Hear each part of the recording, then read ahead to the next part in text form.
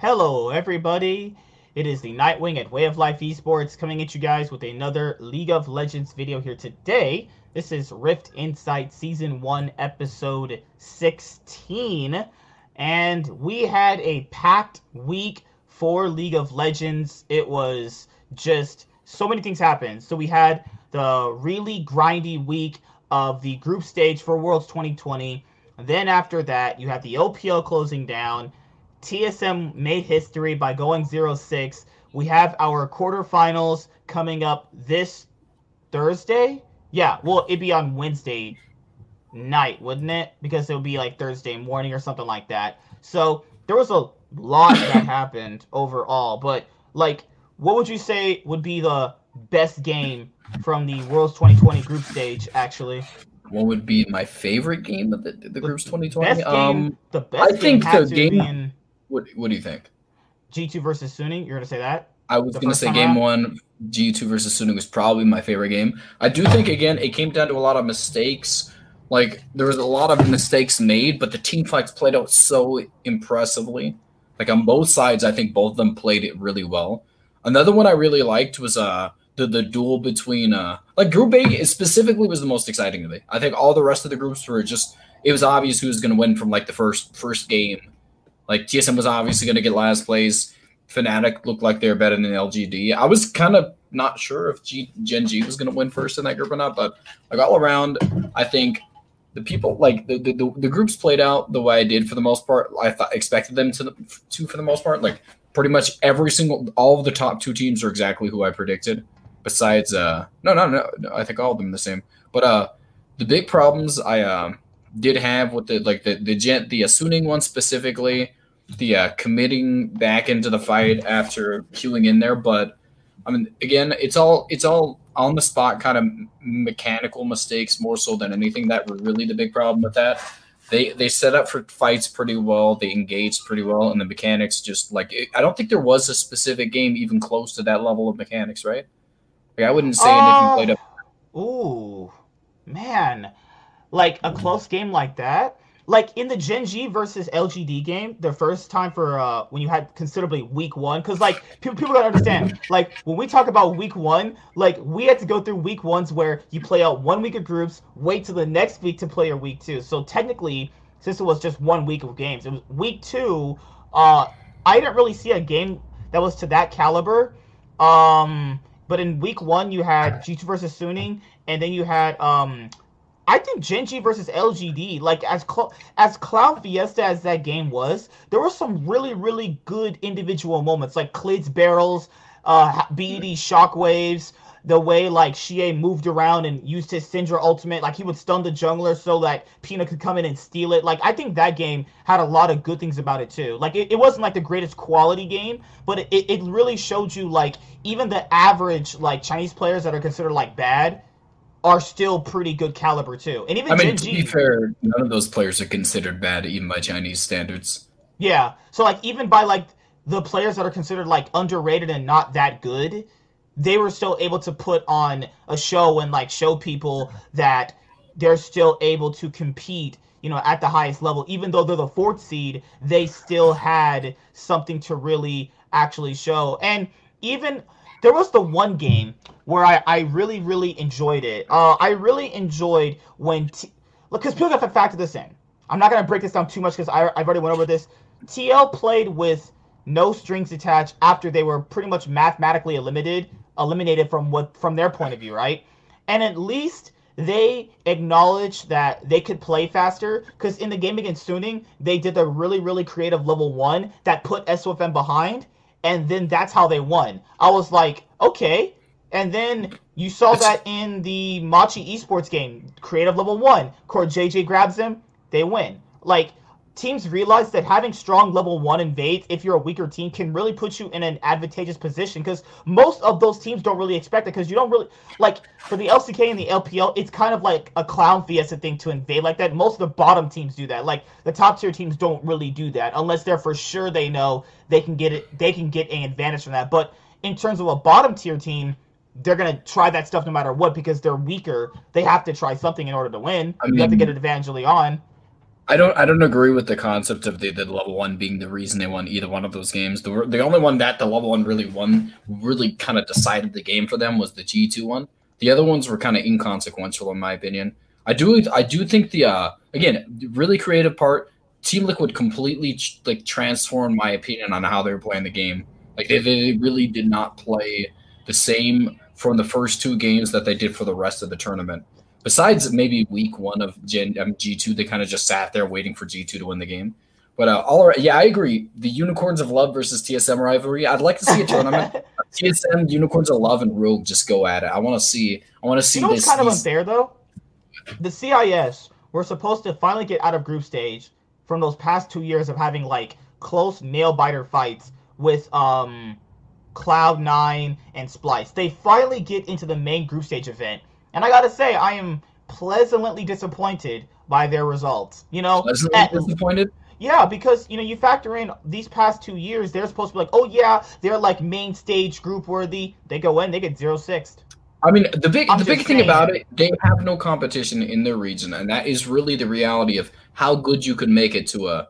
I mean, there's no reason to trash talk them. They did do their best. It's just it shows the quality of the region. It's hard for these teams without any international like experience to be able to do anything. They get to play moderately decent quality teams at like what once every year. This is how I look at it. This is how I look at it. The teams in their region, in their wildcard region, are like oceanic teams, and then when they go to like Worlds, they're facing. It's like eating McDonald's every day, and then finally going and eating like Chick-fil-A. It's a big difference from that, you know.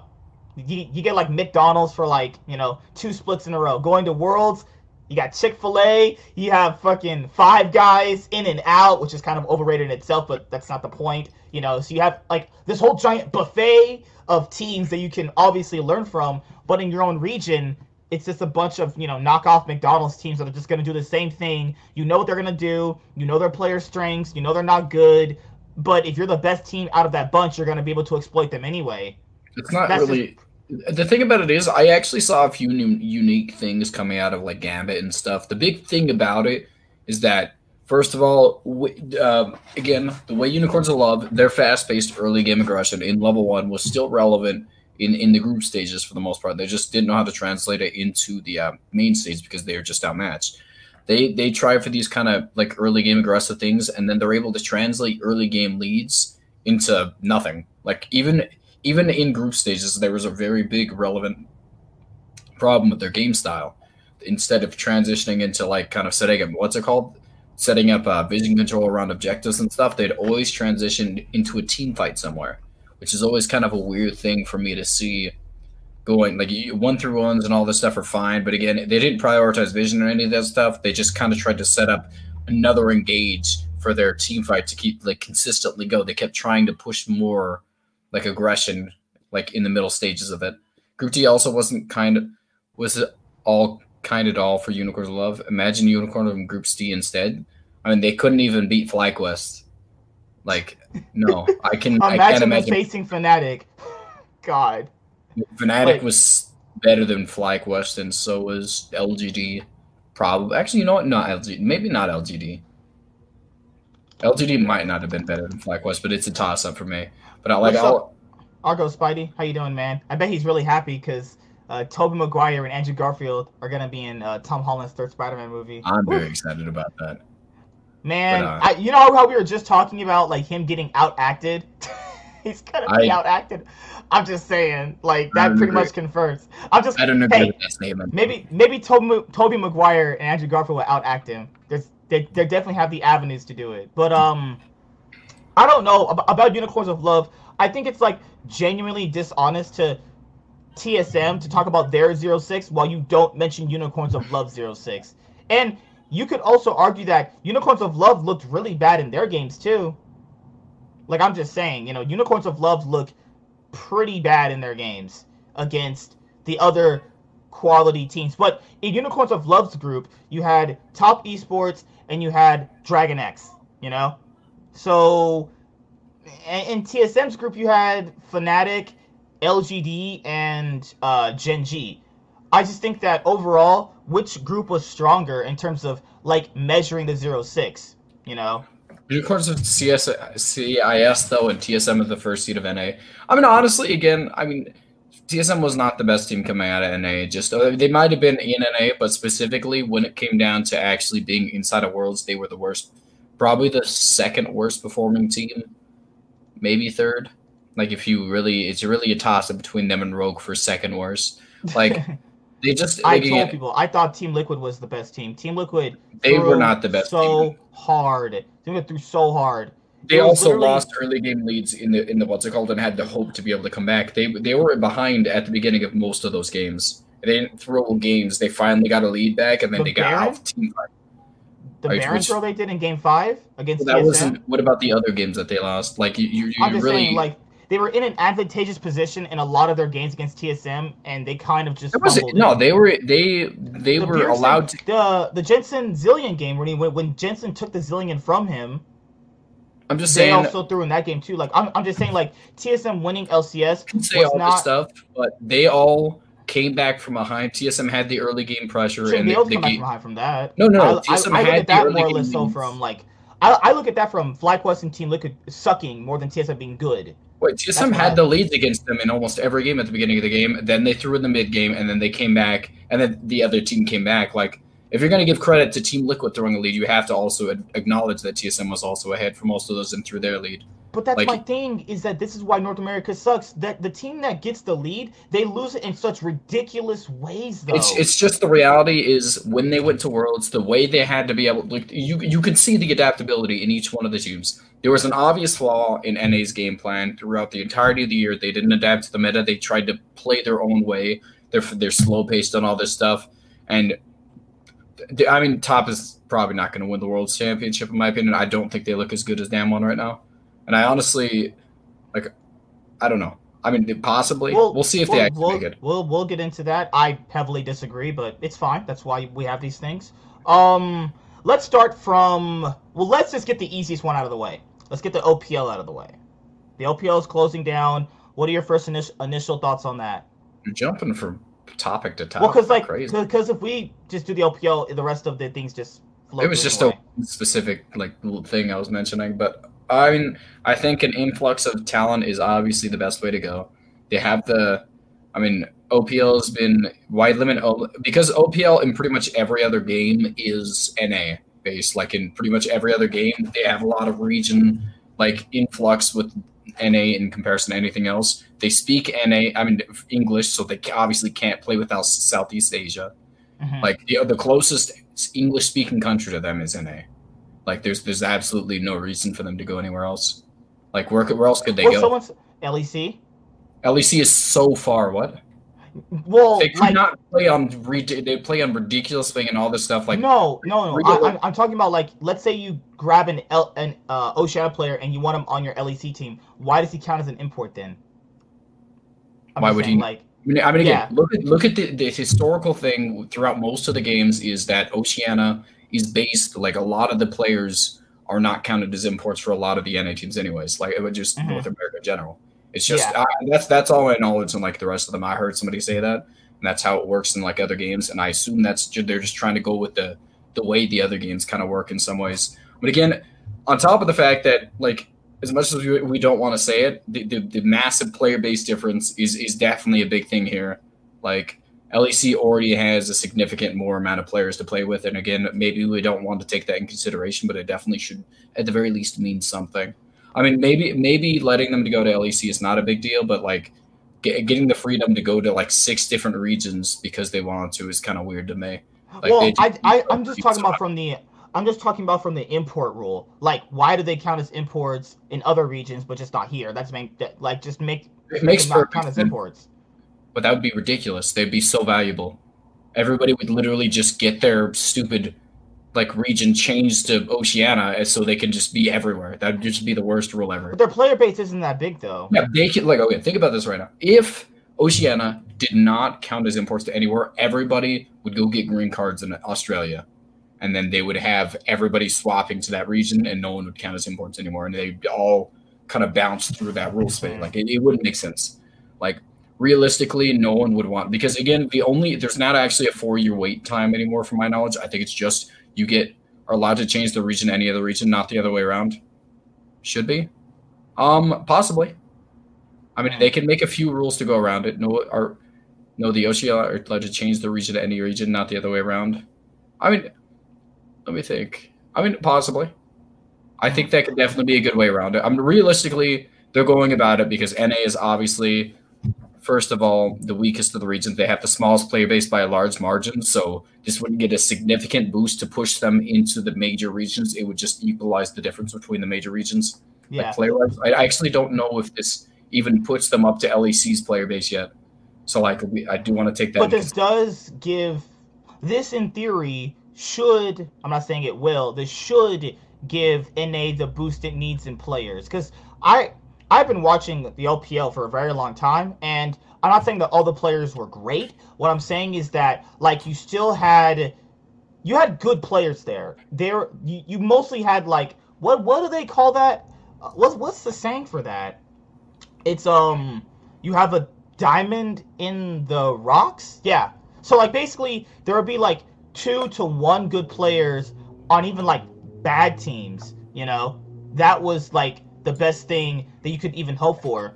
Like, even on Legacy Esports, the Oceanic team that was at Worlds 2020, they had some pretty decent players for like that I could see on like LCS teams. You know, but that's just me. You know.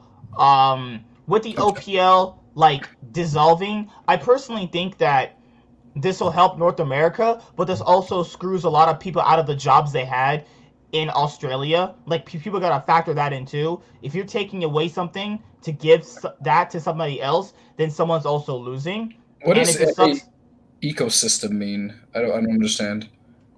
Realistically, the foundations and all this stuff are, like... arguing. He's talking about he's talking about the LCS orgs being able to manage these players in a way that maximizes their full potential. I mean, do you trust Oceania with that? Oceania was significantly worse at that. Like, you know what's weird? That's what the guy brought up. He said, like, going over to NA, it's gonna add in better infrastructure, more money. You know, so realistically, the difference, the way Oceania was run substantially, like NA. Structure-wise and all this stuff, the big reason that NA is bad is because they don't have the player base to be able to make something like the EU Master Scene. They don't have the player base. They don't have the amount of players. Like stability-wise and all this stuff, they get a lot of money. A lot of the players are treated right. I think it all comes down to coaching staffs and lack of knowledge of what it is, like how to play the game. I wouldn't chalk up NA's like actual structure as poor. I mean, I think it's fine. They just maybe if they got enough players, they'd be able to build a farm system. Who knows? But I wish, honestly, there was a way for them to play on NA. They play with that. I had to play for like 100 ping, and I don't think anybody wants to do that. That's just the most unfortunate part about it. Like for North America, I think infrastructure is. I mean, it needs work. I wouldn't say it's terrible because I would like to know. I mean, I don't know. I think this is a lot of people not taking into consideration. You can't really have my problem with it. I have is NA orgs prefer old timers import. Well, again, it all comes down to the fact that it's really hard to build up new talent when there's so many. Like again, if you look at the challenger scene, there's not a lot of actually decent players that have talent in there. Usually, again, you have to have a lot of veterans into a team. I think that it's somewhat of a problem that I see actually, like just letting if you're gonna replace Hanser with who I'd say is the biggest. We've seen what he's capable of, and he doesn't have too much potential. Just tell me a player I would replace him with. Revenge. No. Well, that's the thing. That's right. That's the problem right there. Why don't you want to replace him? Because he's doing terrible in the challenger scene. But why would he not do better on the LCS stage? We don't know that. What does that even mean? Okay, tell me right now. If you're playing against worse competition and okay, you're just so cold. Let's say if there's an academy top laner that is as good as Hanser, would you replace Hanser? Yeah. I don't believe you would. I think you keep Hanser just for that. I think you keep Hanser. Well, I just told you I wouldn't. Like, people are unwilling to change people. That's the problem. If there is a player that is good enough, he has the room to grow, I would replace him. The reason that I would not usually replace Hanser is because of the fact, let's look at it like this. Would Destiny ever been in the LEC without the OPL? No, he wouldn't actually.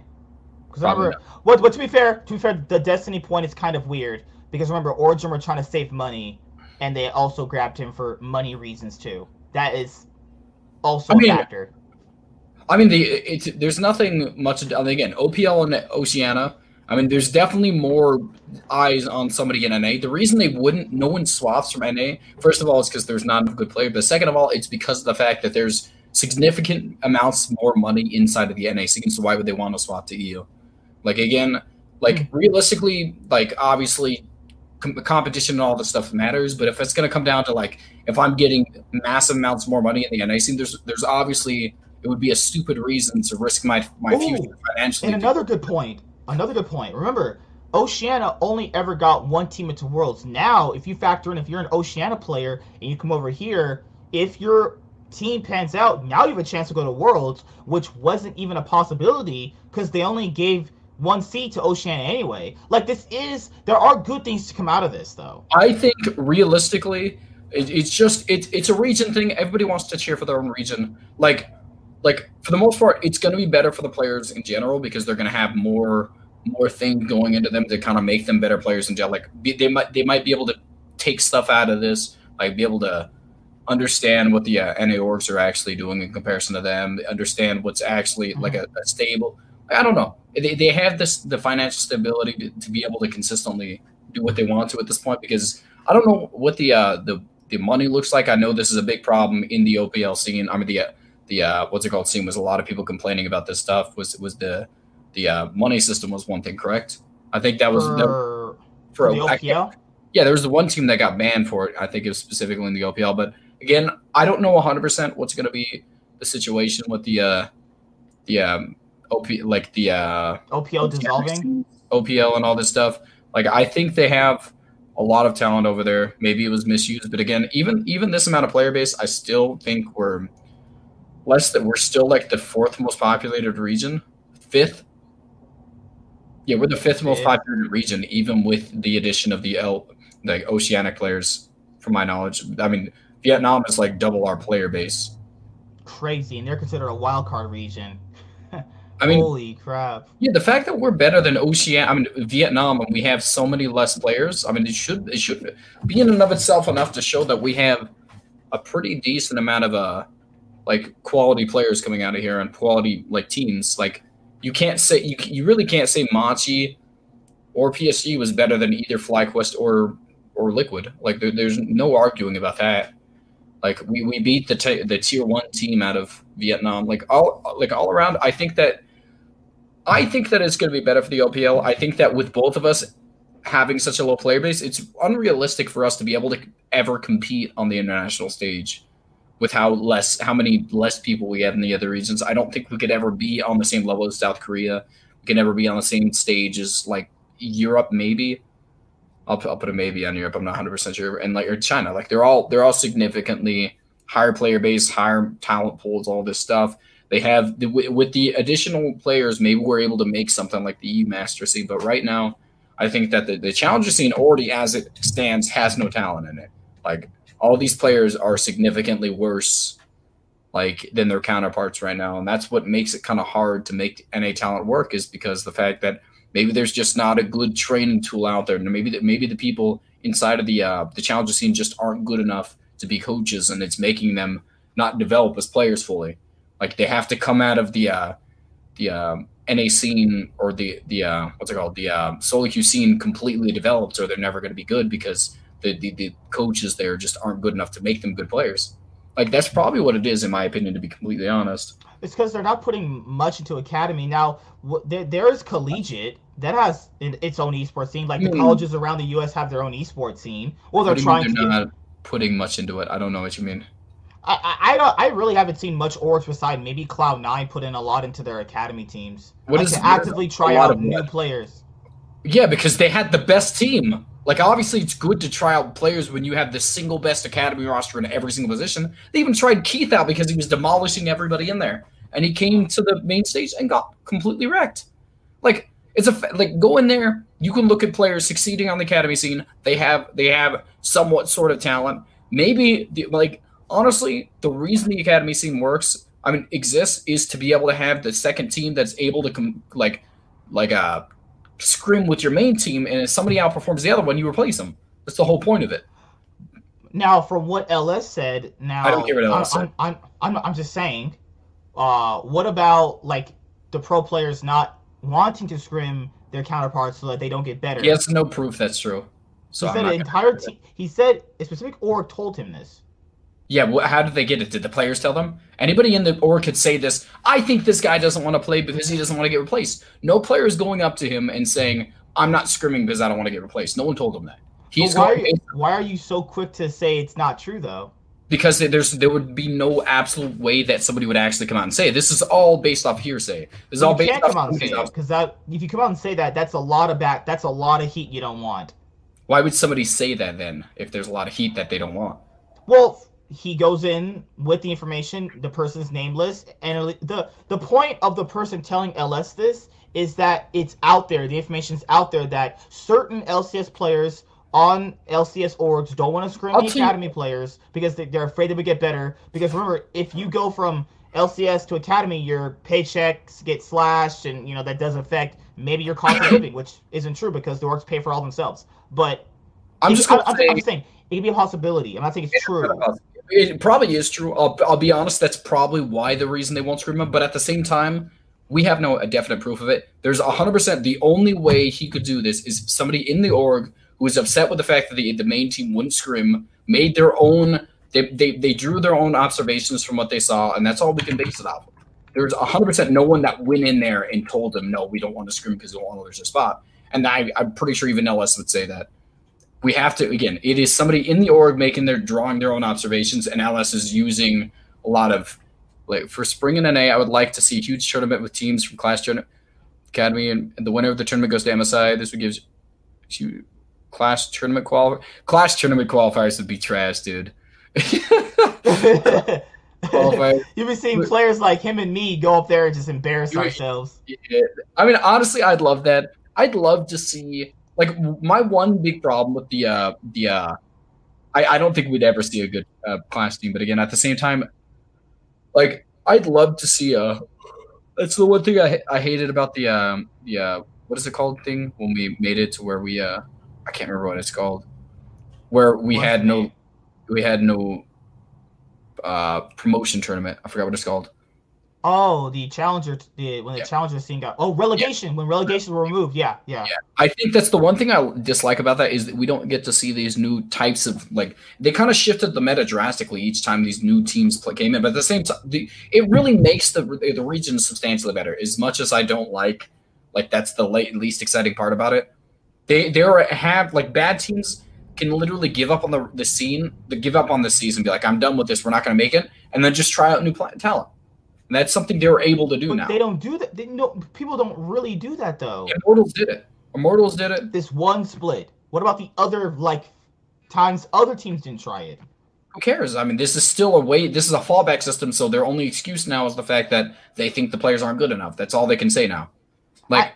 I'm glad at least this past split that we just had, at least they were willing to try it. And that's the thing that people... But that's the thing that 9 rookies. But that's the things that people have to understand this. When you grow talent, that takes some time. You don't just do it overnight, though. I think talent that people are deeming bad a fair shot. It takes time. Like Ryoma. People said Ryoma played pretty bad. Okay, this is his first actual year in a really good region, quote-unquote. How about he gets some time to prove that? Kuni was one of the best performing members in the playoffs. Let's point that out. It obviously seems like he just... I don't know what it is. Like, he actually completely... I think he was one of the better, top laners inside of the playoff scene. Like, that's the bit... Like, that is one big question I have about that. I mean, if Huni went down to the challenger scene or to the academy scene, he would demolish everybody. Like, realistically, the reason these people aren't able to make it up is because they don't have the mechanics, make it past this point. Like, a lot of them have played against these LCS players, and they've just got absolutely dumpstered. Like, I would like to say that there's a possibility, but we can't just throwing everybody in there just because we want new talent is not the way to go about it. They have their time to develop inside the academy scene. If they can't play well there, I don't see a reason to bring them up. Now, what if they're a solid academy player for multiple different splits and still don't get a shot? They're solid? What is solid? Are they better than their counterpart? It's not about being better. It's like, what if they actually are solid as a good player that could fit on like a lower tier Make LCS team, but they still don't get a shot though. I'm confused what you're And you talking have about. a, I'm just saying, like, you could have like a veteran sitting there for like 4 years, or let's say 4 splits, Can you make and a comparison, like an analogy, like somebody? I don't know who specifically you're talking about. I just think these are all like kind of like this things that. year, what happened on Immortals, where you had Apollo, who's never had success here outside of the one upset against TSM back in But did you see what 2018 you replaced him with? spring. But that's the crazy thing, is you replaced him with another LCS veteran. I just want You to point know, out Apollo had like a ridiculously good KDA in the academy scene. They just aren't good. Like that's just the realistic situation. The people in the academy scene are just bad. Like it's not that they're not getting talent; it's that they just are so much worse than the counterpart. Like just think about this right now: Golden Glue goes down every single time. No, the thing about it is Licorice was an absolute monster in the academy scene, and that's why he got to play the LCS. he was really good on United, actually. Yeah. Like, let's think about it right now. What's his name from that actually came into the academy scene this year, where that was on C9 as a top laner, the backup? I'm trying to remember his name. No. He was the academy scene like last year.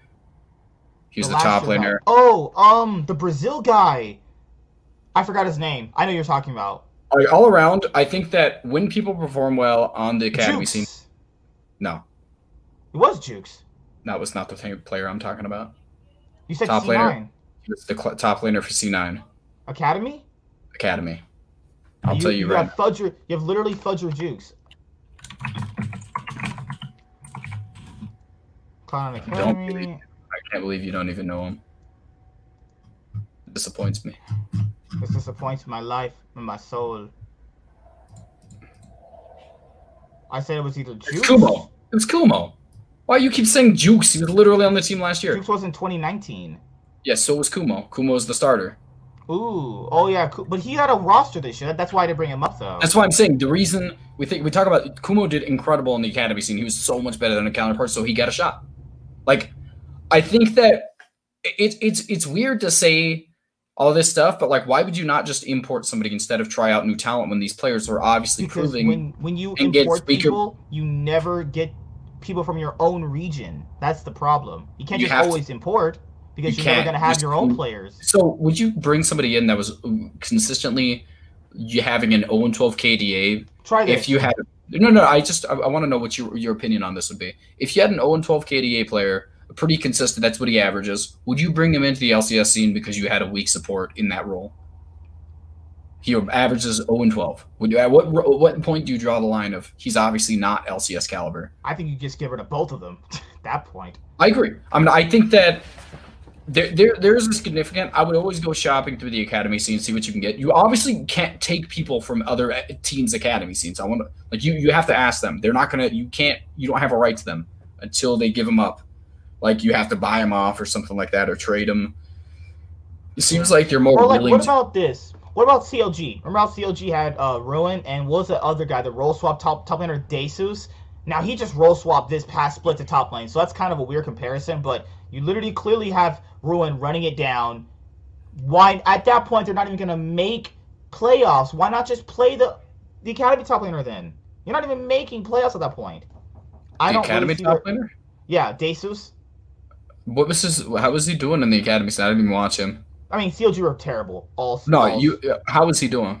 Like I watch Academy a little bit, but like I'm just saying a comparison that's like I will never this player's try already out, bad. If I'm just saying right now, maybe Ruin specifically should be replaced because there's no one worse than him anywhere.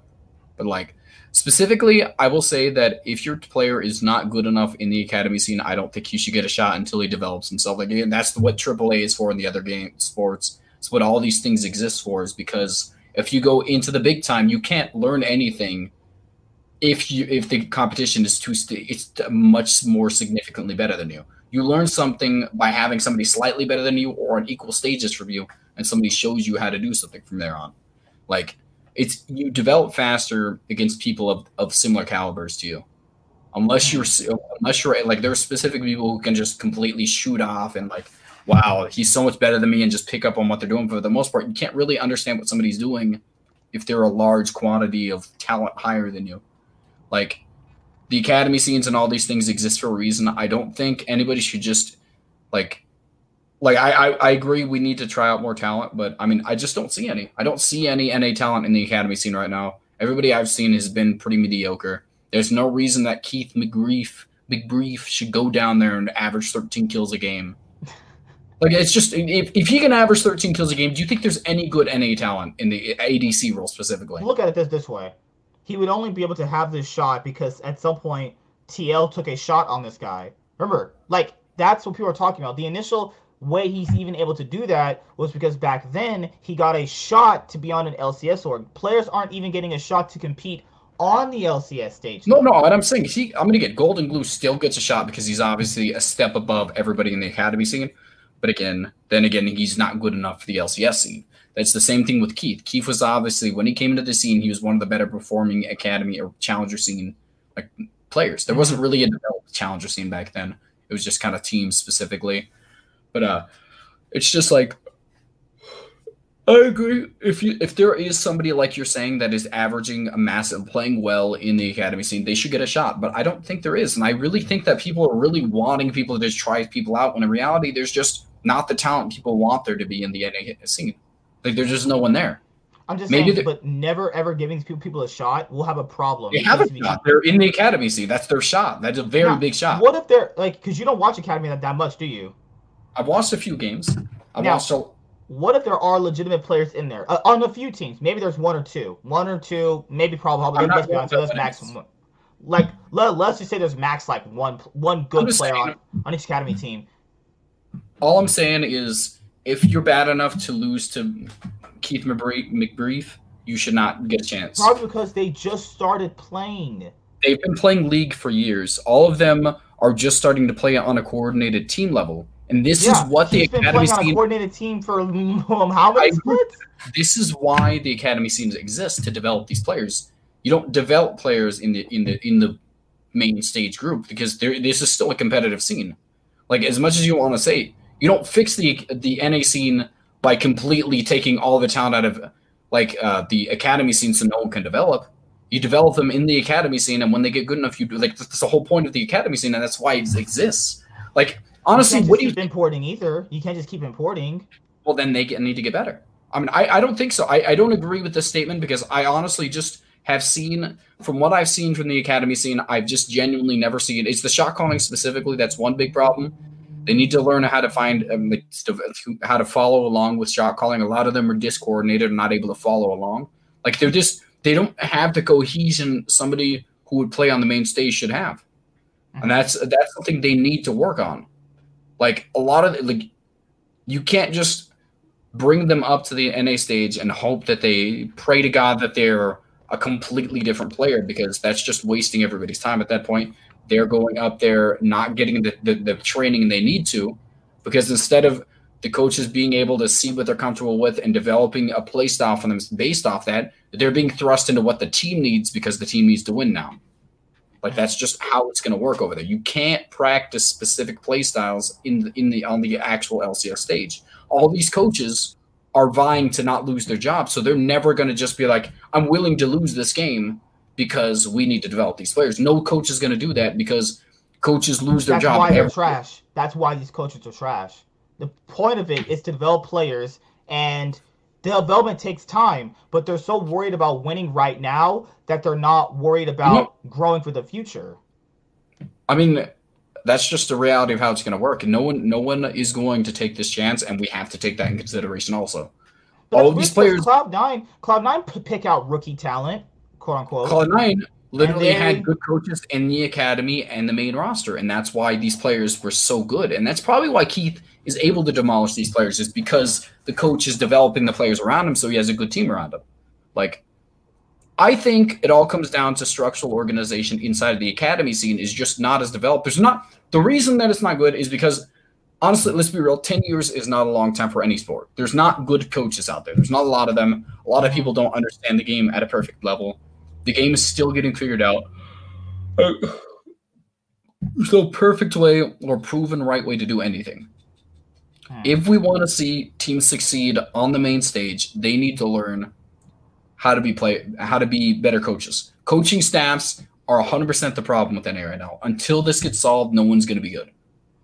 And with that, we're going to move on to the main group stage that concluded this past week. Quarterfinals start on Thursday, but most likely they'll go on Wednesday. Well, yeah, Wednesday probably. All right, so let's go to Group A, actually. G2 Esports and Suning are the top teams out of Group A. Suning finish with a record of 5-1. G2 finished with 4-2.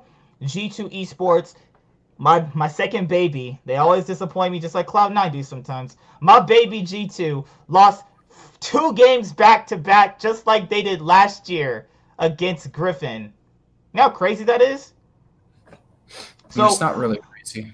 All right, so let's go over Group A. So Suning and G2 got out. I think a lot of people predicted this. It was either Suning second, G2 first, Suning first, G2 second. It was pretty much that. TL third, Machi finished last. You were right about Machi only having that one game where they looked pretty good, because after that, it looked like they never really ever got that magic back from game one. It probably was just the game one overperformance from Machi. They didn't overperform. They didn't, again, teams weren't ready for the playstyle. Like, specifically, Team Liquid had not adapted to this point in time. I want to point this out.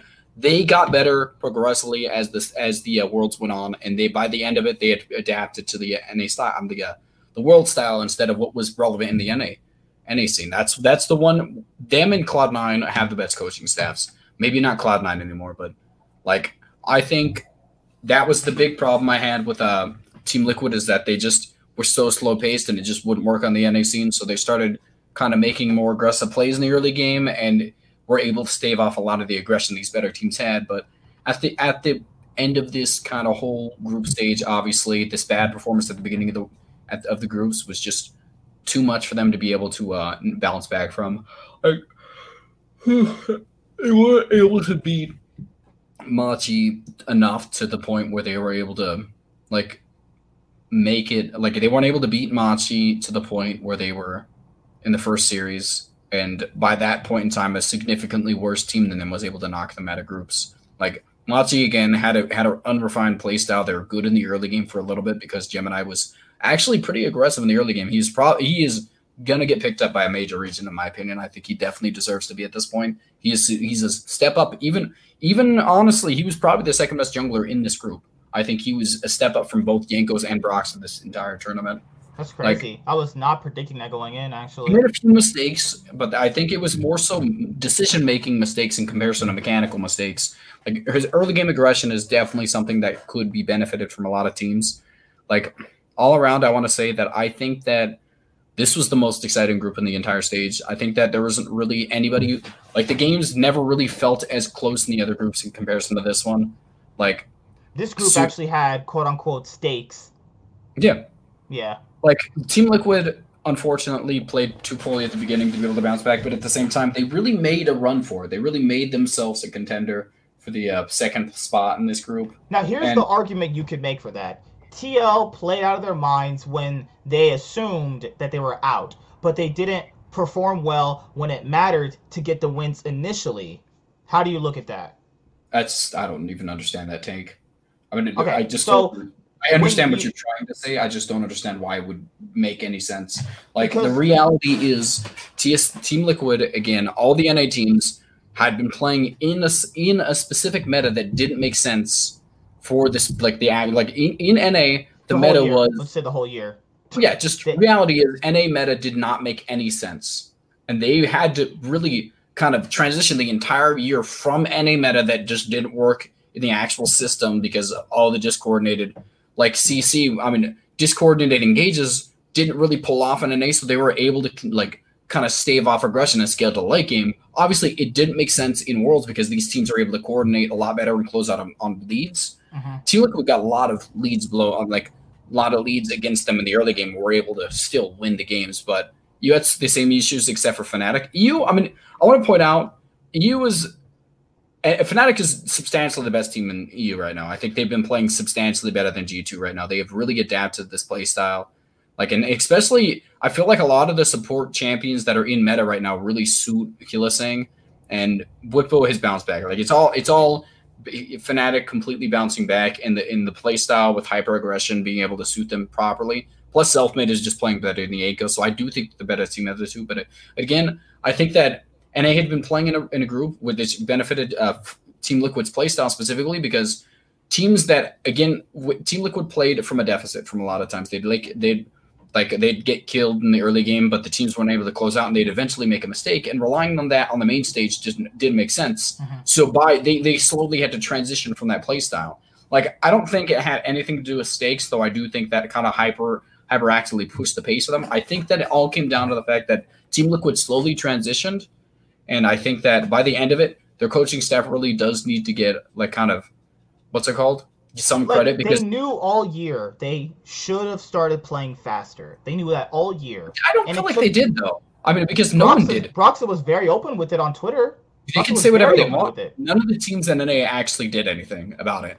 Like, if you're, it's not just a one person thing, though. I'm just saying. I mean, some people acknowledged it. Some people acknowledge everything. Like, he can say what he wants. He was specifically somebody who never made the attempts to push the pace. So I don't really think he has the right to complain about that. Like, you were on the role that pushes the pace of a team, and you're not pushing the pace. I think Broxa is probably the reason as to why this team succeeded. I want to point out, I think, as much as I think he was a detriment to the actual play style, I think his mentality against the game and his leadership qualities are probably what kept this team together in the beginning of the season. I mean, of the kind of poor start they had and made them be able to bounce back. I think Broxa is a good person. He's a good teammate to have. The argument I'm making is that when it's hard to say, though, because the games that they lost in week 1, imagine if they perform up to standard, they might have actually gotten a couple wins. It takes these teams from North America to be pretty much either A, mathematically unlimited, or you're at a point where if you don't win this game, you're out. It should not take that. It really shouldn't take that, though. You should be able to perform to expectations and at least win games without having stakes thrown at you in order to play better. Remember, there had to have been stakes thrown at Team Liquid for them to actually start playing this way. I don't think that's what made them play better. And I'm going to just, like, again, I think if the team from NA, the Team Liquid that got first place in NA came here, they would have won 0-6 in the group if they played the same way they did in NA. I think they would have lost every single game.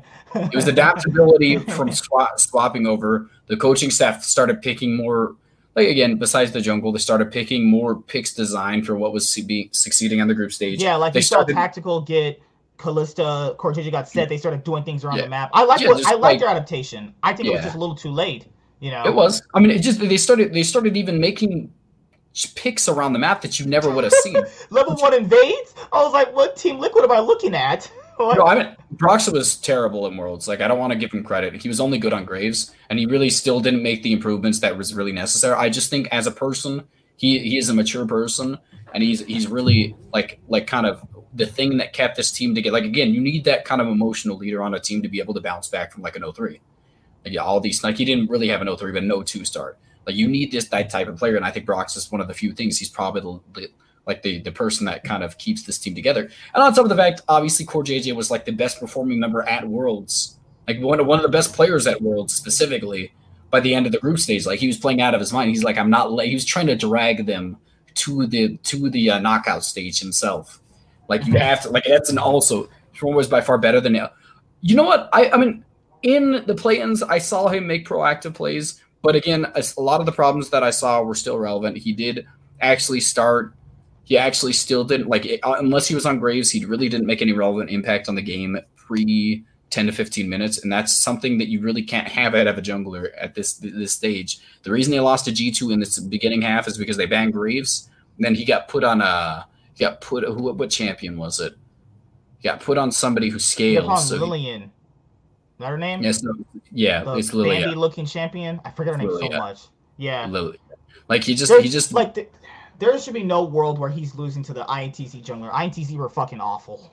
I mean, he really did. He was one of the better performing junglers in the play-in stage, to be honest. Like, again, we had that, like, 13-0 game on Graves, but, I mean, it was Graves, obviously. Like, all around, I don't want to give too much credit to Broxa. I do think it all comes down to his personality more so than anything as to why he was good on this team. I mean, mentality.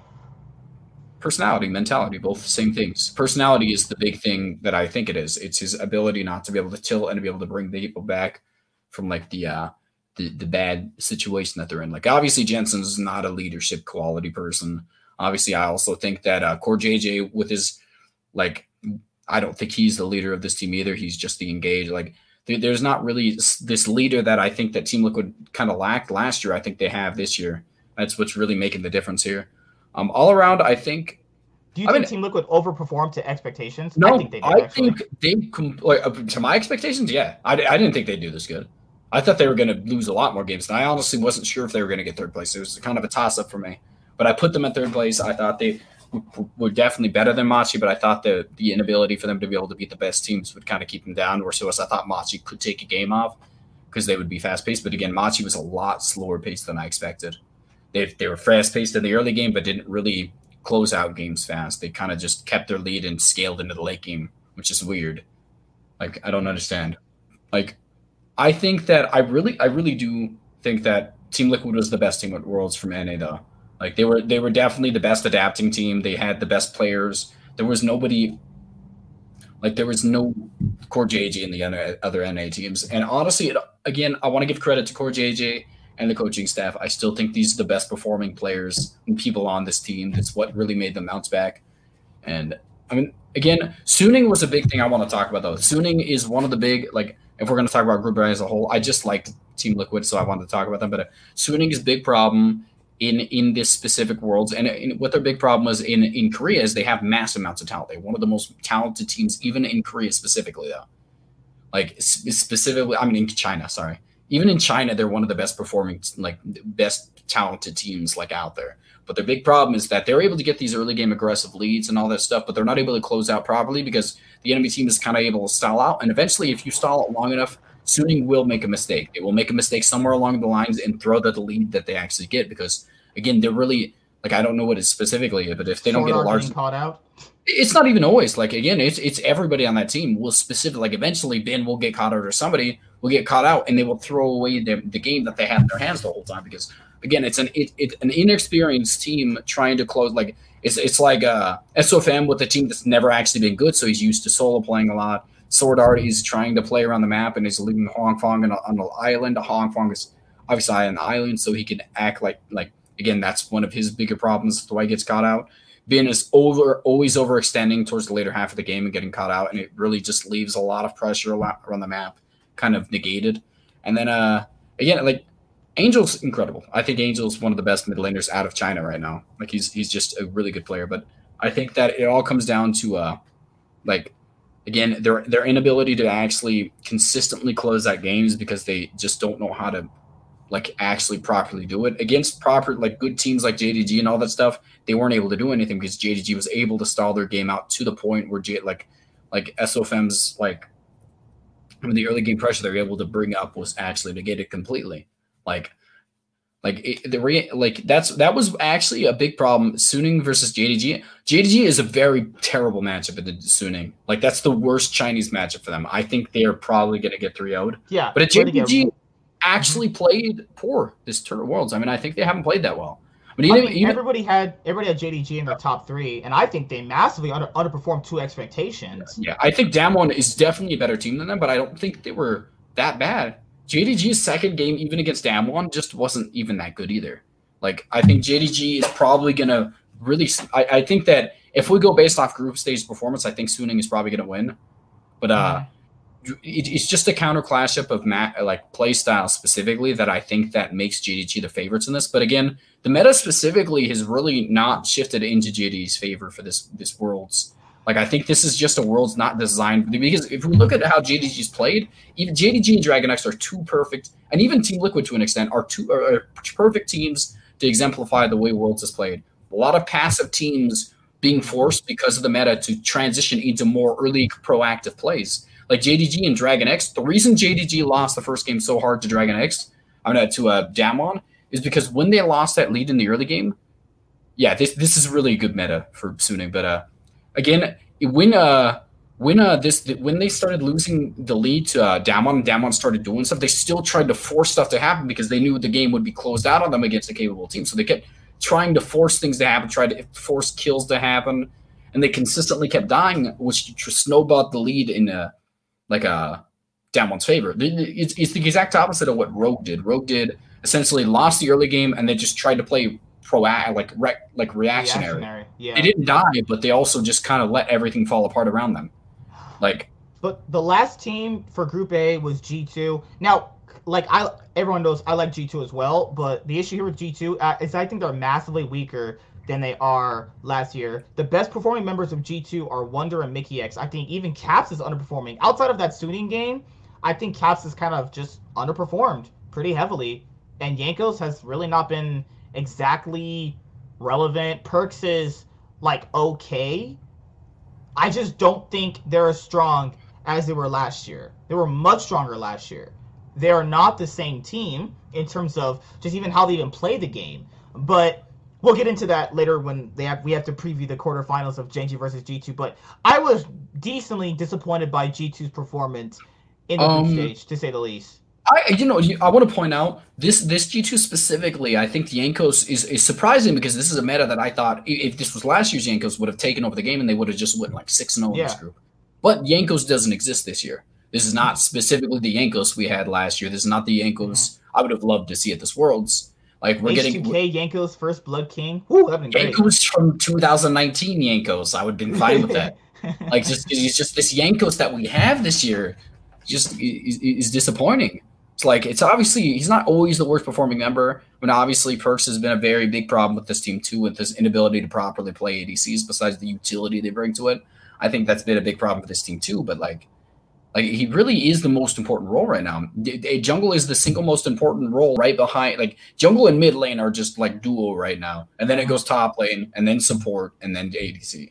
ADC is obviously the least important role, which is why I think Yankos is better on ganking jungle. No, I mean we saw him on Nidalee, and even with not even purely because of the level 1, I think he was terrible on it. I think we should start putting him on Volibears. Volibear is a good ganking jungler that is not relying on early game pressure to still be relevant. But I think Yankos likes Volibear top though for Wonder. I agree with that, but I think at this point in time you have to acknowledge the level at which Yankos is playing. He cannot play these carry style early game junglers.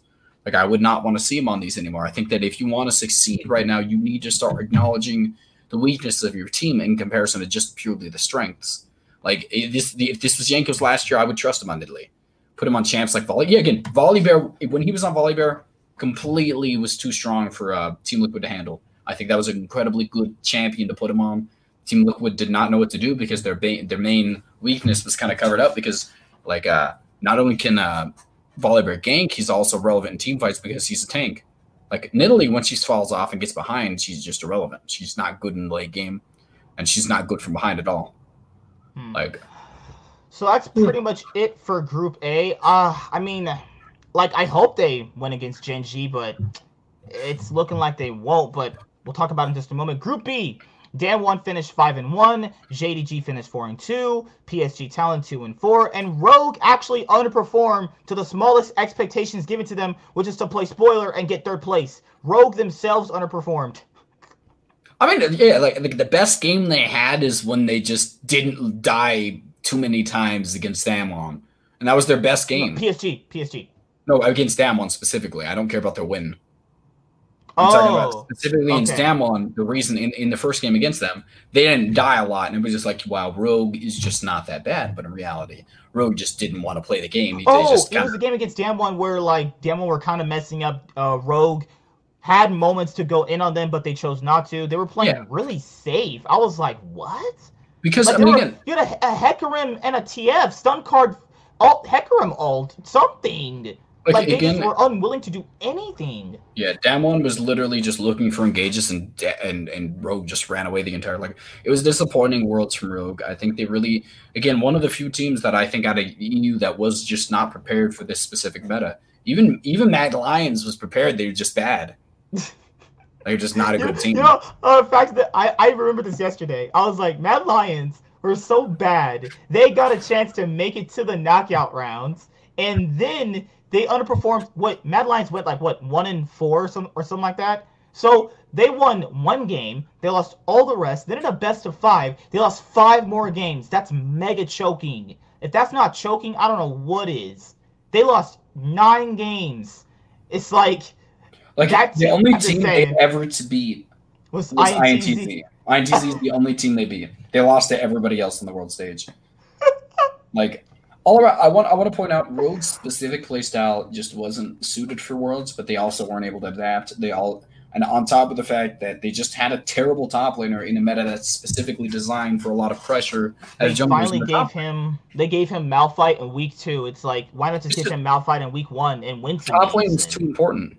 Top lane is too important of a role right now for you to have a weak side top laner. I just think that none of the teams that are competing for first have a weak side top laner besides maybe Gen.G, and even Gen.G is really not competing. Rascal's stepped it up a lot recently, actually. I think. He's still not that good, but he's better than what he was. He's just, you're not going to win with Rascal. Rascal is still, I think that Gen.G is really not competing for a world championship right now. They're like, I don't think they're in That's why they bought Clit and BDD, though. It is, but they just don't look good in comparison to the top teams. I mean, maybe I'm misrepresenting how good they're going to be best of fives. We'll see. I mean, I want to see Gen.G is going to be the decider in the G2. For Group B, I mean, this group went as exactly as I thought, other than the Rogue dropping all their games. That's pretty much it. Like, Damwon still look good, but the issue with Damwon I have is, like, when you have Showmaker and Naguri giving over random lane kills against a better team, they will punish that. That will be punished. You can lose games off that. That is one of the better teams. They lost to JDG is one of the better teams. If they're not going to lose against them, they're not going to lose against anybody.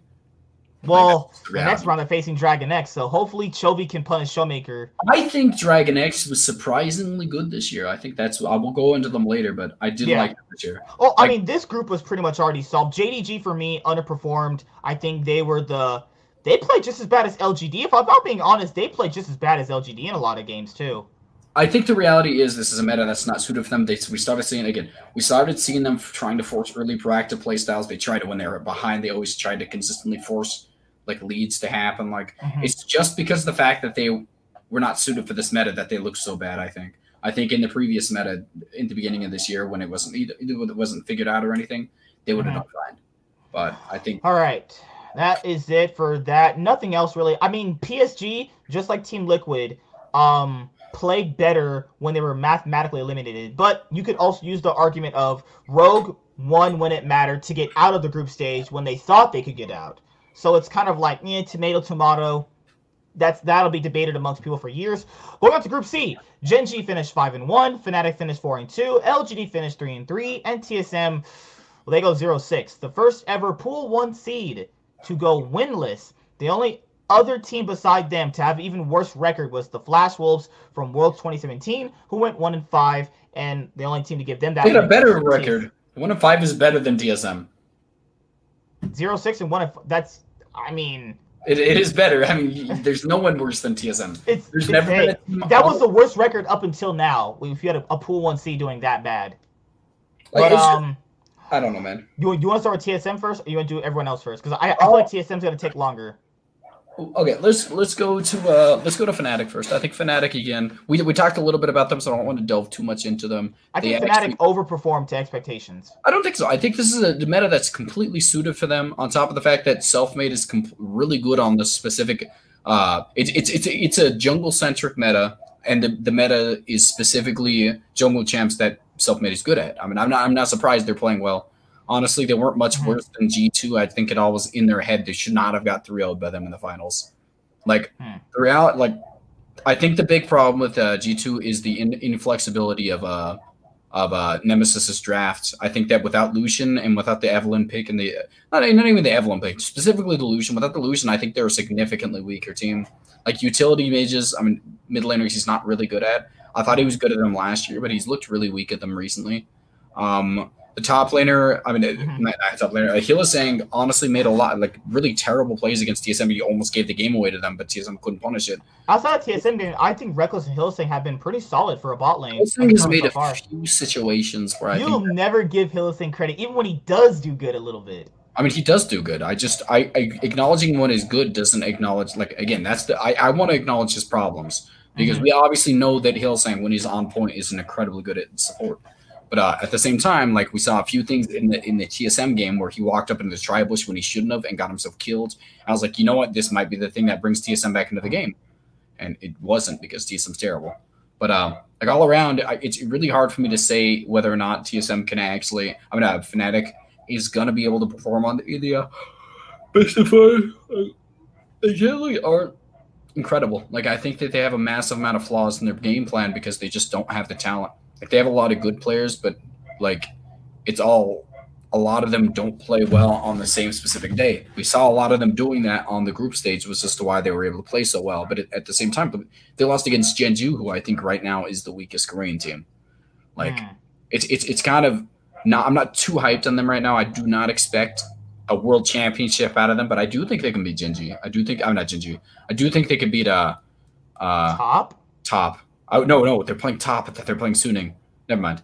No, they can't beat Top. That's unfortunate. Again, I will give credit to Fnatic. They have a coaching staff that's really good at making unique picks that are really hard to adapt to. That's one of the EU's strongest points, is the fact that they really do have the most potent adaptability out of all the regions. Even the previous season, like Season 5, when Korea was dominant, Fnatic E was always the fastest to adapt to what was the new meta. But I think that if we're going to see Fnatic be able to win this, it's really going to have to come from an either underperformance or a massive overperformance, because I don't think Jankos has the ability to stop Knight from just demolishing him. I don't think again, I'm going to say the big matchup in this specific matchup between them is going to be Selfmade versus Karsa. But I mean, I think Fnatic played well. I want to give credit. Fnatic played well in this specific group. On top of that, I mean, the big reason they played so well, though, is obviously how weak the group was. LGD is the weakest Chinese team, and we have TSM, who's not a team, and then you have the weakest Korean team. Like, all around, I think that for Fnatic, for me, I think Reckless and Hylissang overperformed to what people at least set them out for, because most people assumed that Hylissang would get probably exposed by how bad he was playing in the LEC. He was not playing bad when he played well. It's a big thing. Again, inconsistent. But again, a lot of it's inconsistent because he engages on whatever he sees in front of him, which I think is going to happen in those best of threes. He did that in the group stage. This man will never ever not do that. He just has this itch to just go in when he sees anything.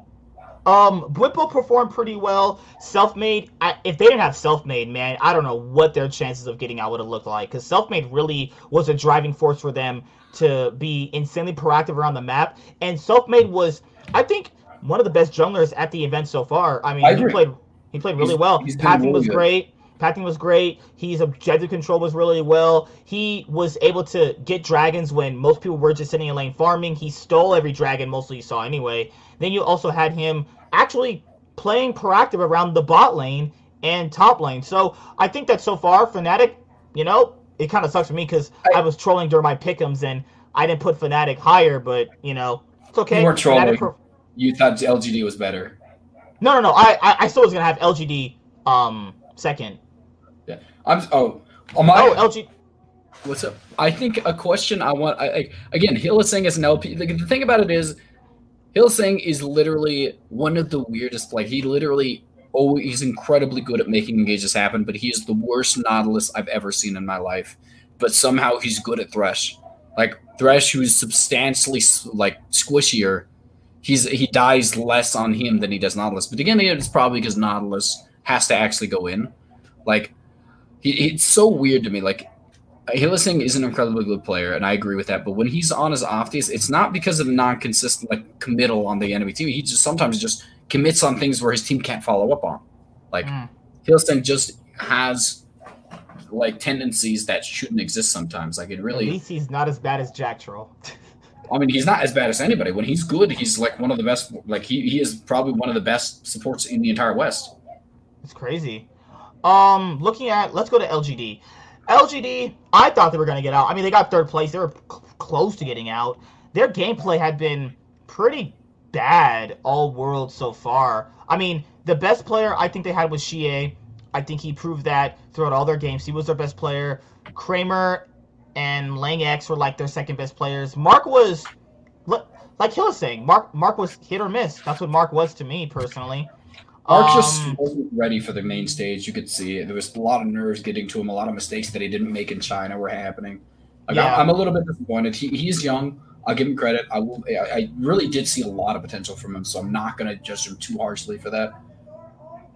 And then you have LGD, I mean, now people could probably say, like, oh, yeah, well, LGD's fourth seed is not going to be as good as most people anticipated. I mean, I don't really know where you want to put that at. I think they were not very good.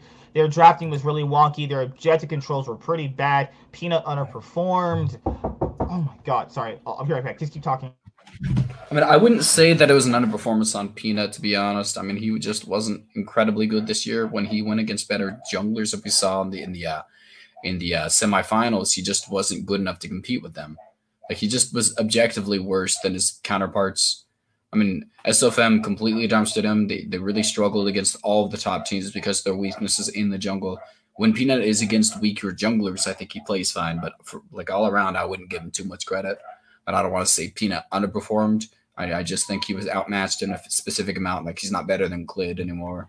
He wasn't playing better than Self-Made. Like, it's not fortunate. I mean, I think he was really good in his prime, but I think at that point in time, I don't know if we're ever going to see that level of play again from him. I think we're just going to get an above average jungler who really struggles against lower tier teams. I mean, higher tier teams. Like, I don't know. He can't play weak side junglers. I think his abilities to play tanks kind of really like puts him down a tier, in my opinion, because like, again, without the ability to play tanks, you're kind of like funneled into what you're able to play. But right now the meta kind of suits him, so it's fine. And he's in a better region for himself because there's a lot more teams that will actually commit fully to what he does, or the hyperactive gameplay, because there's so many kills going on, it really doesn't affect them too poorly.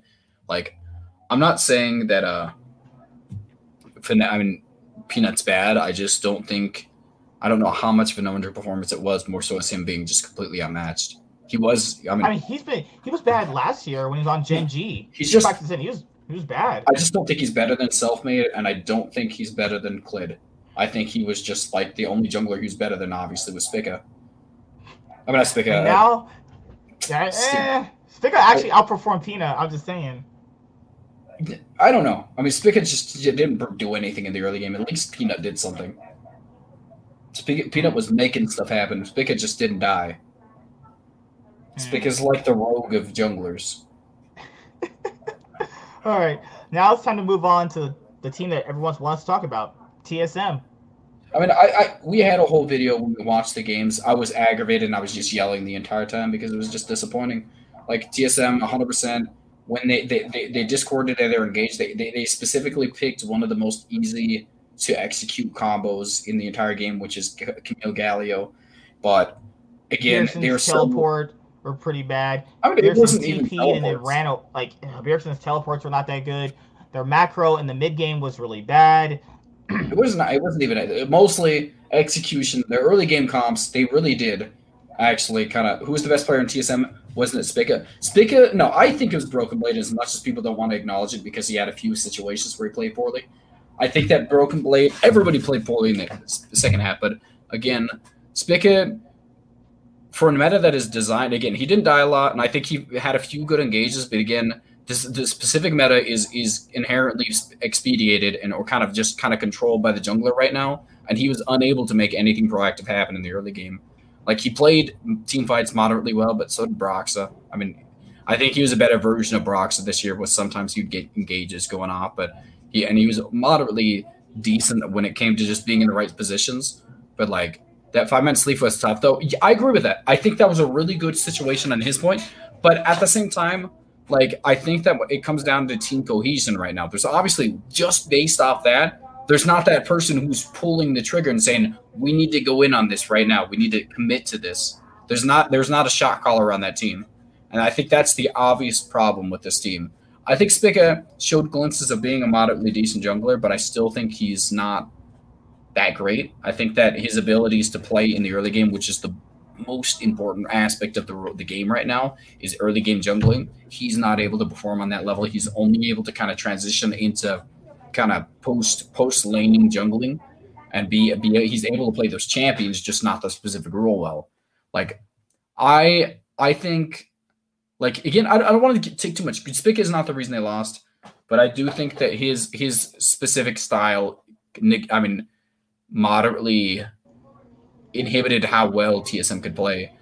But again, Bjergsen is the complete reason, the biggest thing we need to talk that the biggest thing we need to talk about this team, he was an underperforming player this entire season. I mean, this entire Worlds. I think he had a few moderately decent games. He had a few moderately decent situations, but nothing up to his standard. He never played to his standard. His Zilly game at the beginning wasn't bad, but again, the team around him played so poorly around it that it made it seem like it was a bad pick.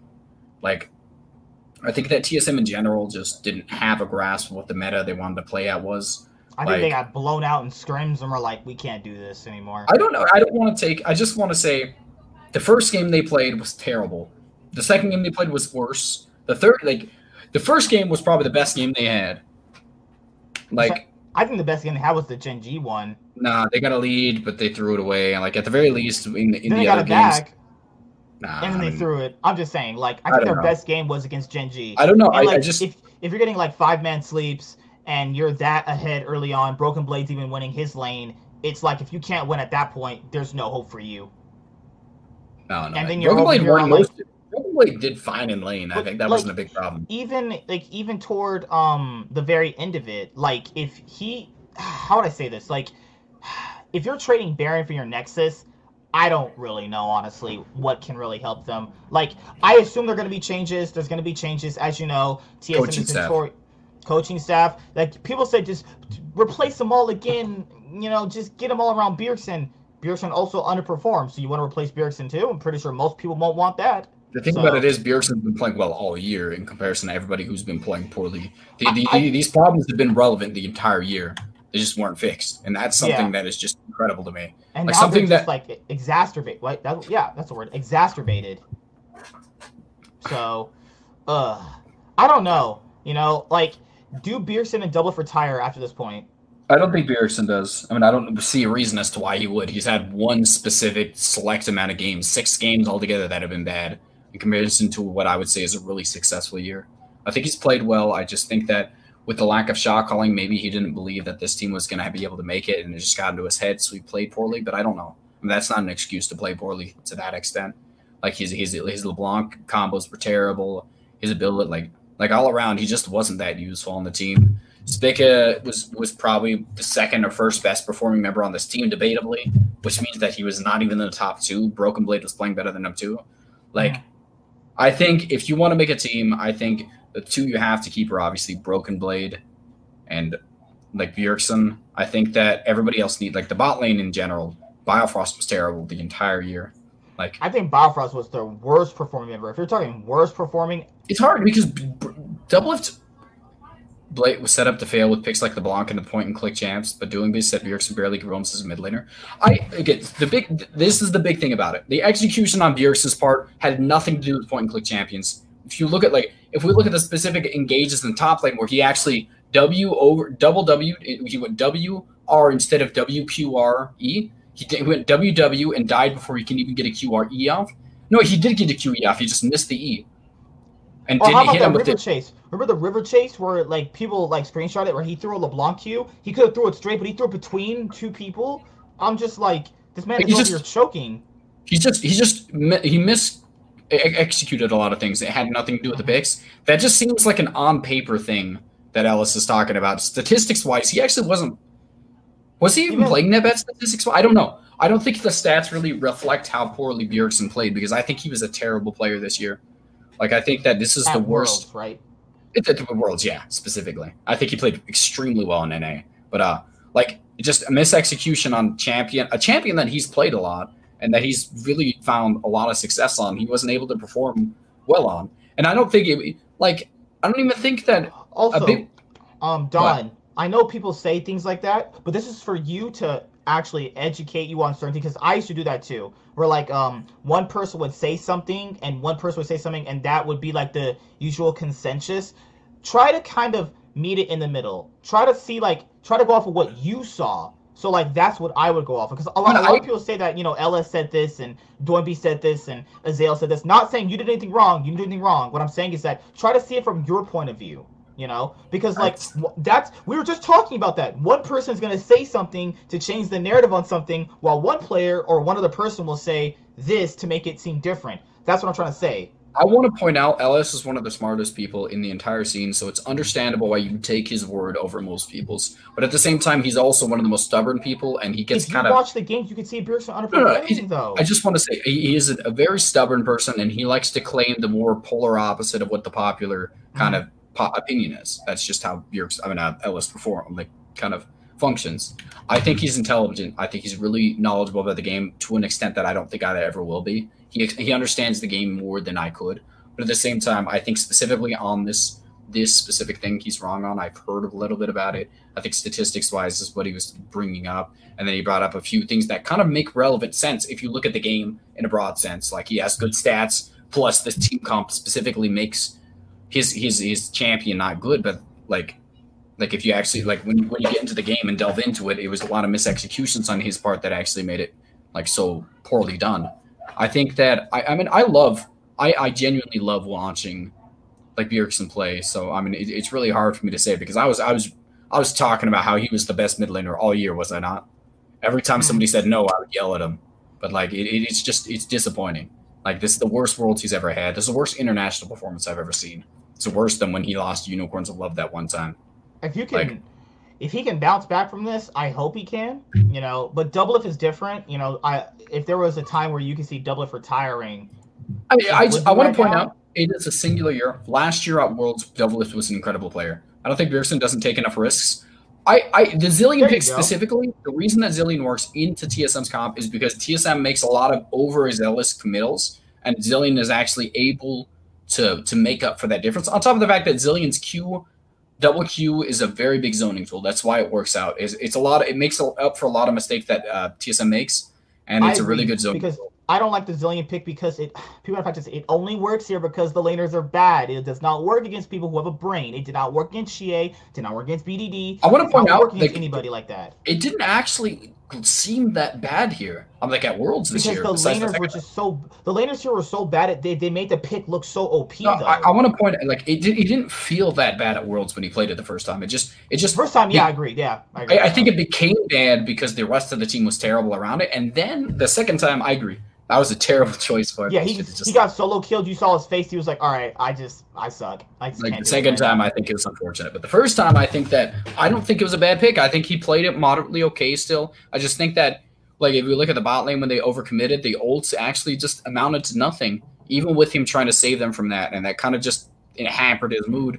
The Q is a big zoning tool, and that's the big reason as to why he's able to zone and he's able to kind of negate a lot of bad misplays. But I think that the way that TSM was playing the game, it was really irrelevant. I don't want to say Zilean is a bad pick. I think it's really good in specific comps, and it actually is it's extremely good if you're good at it. But it's not what he's good at though. That's his thing.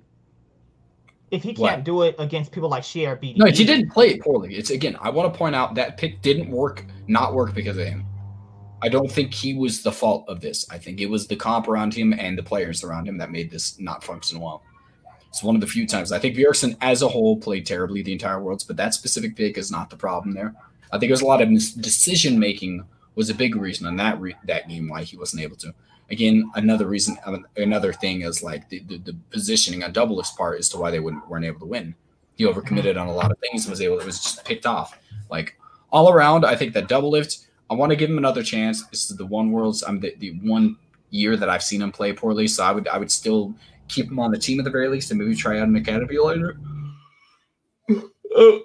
Trying out academy doesn't seem like a bad idea. I mean, I don't think a player like Doublelift will settle for that. He doesn't have a choice. I mean, if he doesn't, then just get rid of him. I mean, I think that he at this point in time, his performance validates getting rid of him and trying out an academy laner.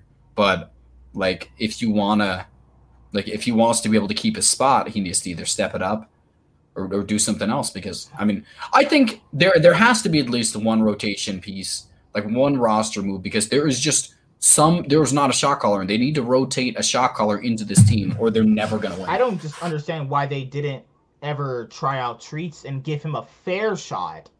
Again, it all we all know what the reason was. Yeah, TSM, but that's my thing is that's why I'm trying to bring back to your point is he's not going to accept being on academy. That's the thing. I mean, whether or not they actually It's whether or not they give him that much control, because he should obviously not have that much control of whether or not he's on Academy. He's just not performed well enough to have that right. Well, that's pretty much it for TSM. Their season's over. I personally think that, I mean, everybody knows me because like I literally have streams and videos. I didn't think they were that good in general, but I think they were going to underperform to this massive extent. That's No like one crazy. expected an 06 TSM. This is the most They disappointing. could have at least, you know, if I'm being generous, they could have went 2-4. I think they could have won 2 games. They could have beaten Fnatic. They could have beaten Gen.G. That game against Gen.G, that could have been one of their wins, and then they could have got a win against Fnatic or LGD maybe. They should have went 2-4. They're not 0-6 bad. That's just crazy. I'm just going to point out that I don't see a reason to go to EU when you get paid more than NA. Like competition means a lot to some people, but obviously the money and the being the brand, the face value brand. The brand kind of picture. What do you want? You want money and face recognition, or you want to do well at Worlds? Because he wants to do well at Worlds. I'm just saying, he's the figurehead of TSM right now, one of the most popular organizations in the league. I agree with that. I mean, honestly, in his shoes, I don't blame him at all. It's the mature way to look at this. Looking at you're either taking a chance and risking your entire kind of like financial future on whether or not you can make Worlds and make it worthwhile, or you take the guaranteed amount of money and stay on TSM. Like maybe it would make sense for a lot of people to go switch over to EU, but I don't blame him for what he's doing. What he's doing specifically is a good idea to do. Again, I think I would probably take the same chance obviously I'll never get that chance specifically, but I think that I would probably do the same thing in his shoes. It's a lot of money on the table that he'd be giving up if he swapped over to TSM and let somebody else take that mantle of TSM from him. Mm-hmm. This is if he sets him up as this person, he keeps performing well on NA, he's going to be popular for years. All right, so that's pretty much it with Group C. Yeah, now to move on to Group D. This group was pretty much just as predictable as Group B. It was a lot more interesting than Group B. I will give it credit for that. I think that Dragon X. It was crazy. If Unicorns of Love had beaten Top Esports in their game, FlyQuest would have had a shot to play spoiler later on, because they got 2 wins later on, which is crazy against Top and Unicorns of Love. Maybe get a tiebreaker scenario at a certain point, but making on Unicorns of Love to beat Top Esports is like Unicorns of Love to beat Rogue would be a question at this point. I think I really did like what Dragon X brought to the table. They really swapped up their play style and started relying more on Chovy's early game aggression. But again, the big problem with Dragon X, and something that is always going to be said about them, is the fact that if they don't have Chovy ahead in the mid game, they can't transition well into the late game, because their shot calling revolves around Chovy making these aggressive engages in the late game to be able to teamfight well. And that's the reason as to why Dragon X will never be able to play on the international stage completely. Because even though their playstyle was actually, I really did enjoy the swap in the early game aggression that they tried to make this year. But, again, Death played pretty well too. I think this was a better performance out of his part. But again, it's hard for me to say, is it enough? Again, Chovy is the hit or miss. He's a good person to put in that mantle if he needs to get ahead, because, there's not many mid laners who could say they could beat him. Even Knight would have a hard time against him. That's just he's the top 3 mid laner at Worlds regardless. Piosik was the best performing jungler in the group. I think he absolutely just wrecked house. I think he had a few weird situations. I think he made a few mismanaged mistakes. If we look at it, I think the Kirei was one of the best support. They had a lot of good players on this team all around. Every one of their players is world class besides Roach. Besides him, I think that everybody is world. Did I say Roach? Or whatever. I think that. Yeah, that's. I'm trying to. Why did I say Roach? Doran. I think everybody else is world class besides that player, and that's really the big reason as to why they might not be able to win anything, is because top lane is such a valuable asset right now. It is the most important role in the game right now. Jungle pressure is revolving specifically around top lane. You're able to give up these early game dragons, and the most part, that's what the most successful teams do. They give up these first 1 to 2 dragons, get a lot of pressure in top lane the first time, and then they take the Rift Herald and gank top a second time and take the entire turret in the span of less than 10 minutes sometimes. Like that is a mass amount of gold going the way of whoever gets it, and it puts the top laner in a snowballing situation, and they're able to transition their leads pretty well because that's just the state of top lane right now. A lot of the meta champions in top lane are either like Camille, who is incredibly good at getting the backline at any stage in the game, Ornn, who's just a stupid tank has one of the best engage tools in the game. Like all these champions, if you get them ahead, they're extremely useful. If you can get Ornn to that power spike of 14 where he can start giving his items away early on, he wins the game for you almost because you get so much extra 1,000 gold worth of stats added into your kit. Like, I think that is the big fault of Dragon X because I think their playstyle was really good this year, and I think they really did, besides that specific aspect, have a really good adaptation to this meta. Like Chobi's playing really well. Deft and Kirei are playing it phenomenal. Kirei specifically, if you look at that game against Top Esports the first time, where they got a really good engage on the top side, and he flashed in and followed it up with a flay. I think that was incredible on his part to really take that in consideration. It bounced back the lead in their side. But then they make stupid mistakes like Kirei actually walking out of the bush on accident so they can see everybody's in that bush. Like, there's a few situations. Like, Dragon X is trying to adapt to a playstyle that they're not used to, so they make a couple mistakes here and there, and that's like it's understandable. I mean, I expect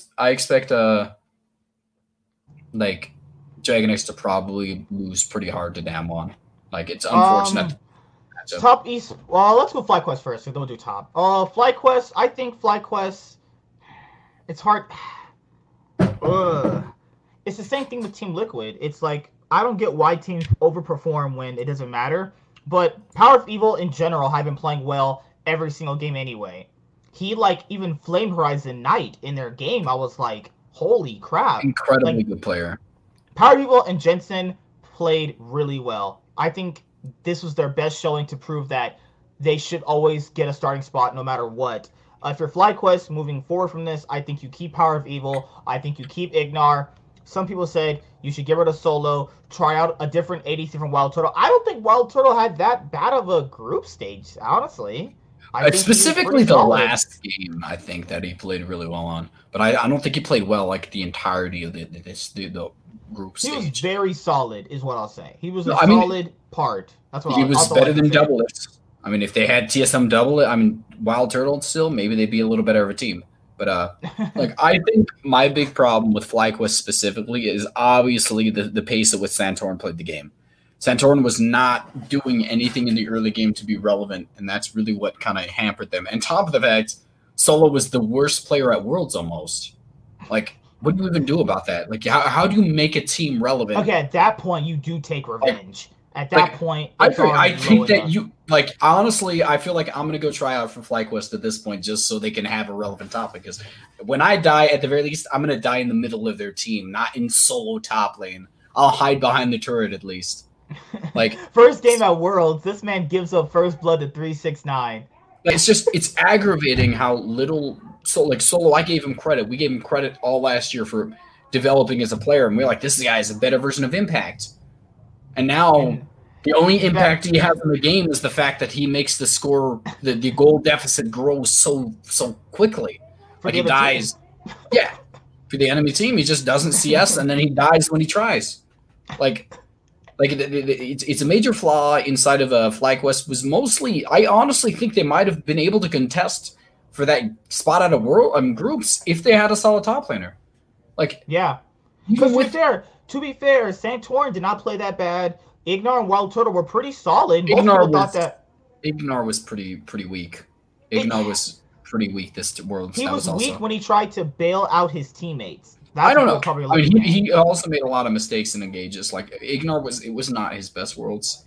Like, I think that Power of Evil, one of the actual best mid laners in the entire tournament. Like, I think he was better than Jensen this tournament. I think he was the best. One of the best, honestly, he was the best Western mid laner we sent this year. Like, he played the best. He was the best Western mid laner this year. He played incredible this entire tournament in the single hardest group mid lane wise. I think he played well. He had Knight. He held his own against Trophy too. Knight and Trophy. Like, that's two Parvio, just incredible. I want to give him I want to give him more credit than I expected. That game he had, oh my god, that was insane. I want to point out this. Jensen and Powerview played incredible this Worlds, and they were both losing to Bjergsen, and this is how Bjergsen performs. Like, I think the gap between them is not very much, but no, and even then, if Bjergsen's like a 9, yeah, I just think 8, then they're just even. I think they're all just they're all even, but they do good things in their own way for their specific teams. I think the big like it's just incredible to me. Like the gap between them was so close. And then we see Bjergsen literally losing to caster minions in a 1v1. Like it's just like not the same quality of player anymore. Jensen and Powerview are world class, not Bjergsen. Bjergsen's middle class. Man, I get to say that now. I get to say that now based on the performance I just saw. Jensen that's fair. They're both substantially better than them. That's crazy though. Now we're calling PoE and Jensen world class. They literally just perform really well. I mean, I think I'm not trying to say certain things, but like Power of Evil definitely performed to a world class level. Knight and Trophy are power ranked like the best players at the tournament, though. Power of Evil has always played well on the world stage. That's one big thing I'll say about him on Misfits and all that stuff. He's always played well. Yeah, on the international stages, we saw he was one of the main reasons as to why they were able to beat like TSM a few years ago. He's always played well internationally. It seems like it doesn't affect him at all. Like, I want to give credit to Power of Evil. He was probably the best Western mid laner we sent this year. Caps, probably because Caps underperformed to a drastic extent. Mm-hmm. But I think that, like, realistically, FlyQuest played better than they should have in this group purely because played better than TSM. And like it's real. Like TSM had no one worse than Solo on their team, and they still didn't make it out of groups because they were so unable to play in this specific style of meta. Misfits Worlds 2007. Yeah, that's what I'm saying. Like that one was one of the big reason. Like Ignar and him have made incredible teams work. I want to say that I really did like what they brought to the table. I think they could make a caliber team out of this that they could like. Honestly, if they like brought on FBI to this team and then just like I'm just saying, at this point Orlo to this top lane for them, they would be a better team. Or Kumo. Hey, maybe Kumo could. I'd love Kuma. I still think I'm gonna give him more slack because he played so on Academy. But I really like him. FlyQuest, their runs over. I think FlyQuest is the most improved LCS org throughout the year. They came in as a joke. They come out the winners. They improved their brand. Everyone knows their name. Their Tree Quest initiative. They did a lot of good this year. That's the more than I can say for CLG. But I think they did really well. I want to really congratulate FlyQuest. They changed their brand. They got better players. They made back-to-back finals. They're not a joke anymore. I think that's a really good year. The craziest thing is that they made back-to-back finals and they were still like underappreciated in the league. Like they like everybody was like, yeah, Team Liquid is substantially better than them going into this Worlds, and they outperformed Team Liquid in the playoffs. FlyQuest, their only strength was scaling mid and support. That's it. That's all there was. I mean, it was scaling mid. Well, it wasn't always. I mean, again, they played a lot of mid laners that didn't scale. I mean, I think the big thing about it is the fact that like if we look at like what's it called, they were kind of relegated to Orianna duty in the mid lane, and I didn't really think that was good for them. Like I think Orianna is a solid champion, but if that's something you put on as a comfort pick for your mid laner who's incredibly good at other champions, it just kind of like brings down the team a little bit. Like, I think Unicorns of Love. There's just not much there.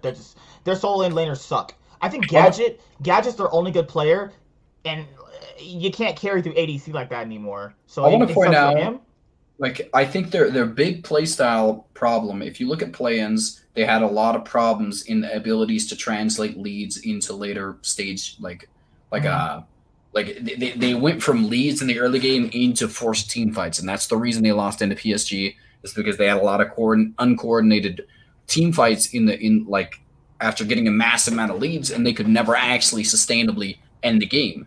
Like against bad teams in their region, when you group up with a lead, they will try and force the engage on you. But against better teams who are behind, they will actually try and play more reactionary and trying to and they obviously will find better flanks to get off. Like I think Unicorns of Love was really good at playing the early game. I think that was a good thing. Like maybe not in the group stage specifically, but I think that was their biggest strength, and I think they could have translated that in the early game inside of the group stages, but they just didn't.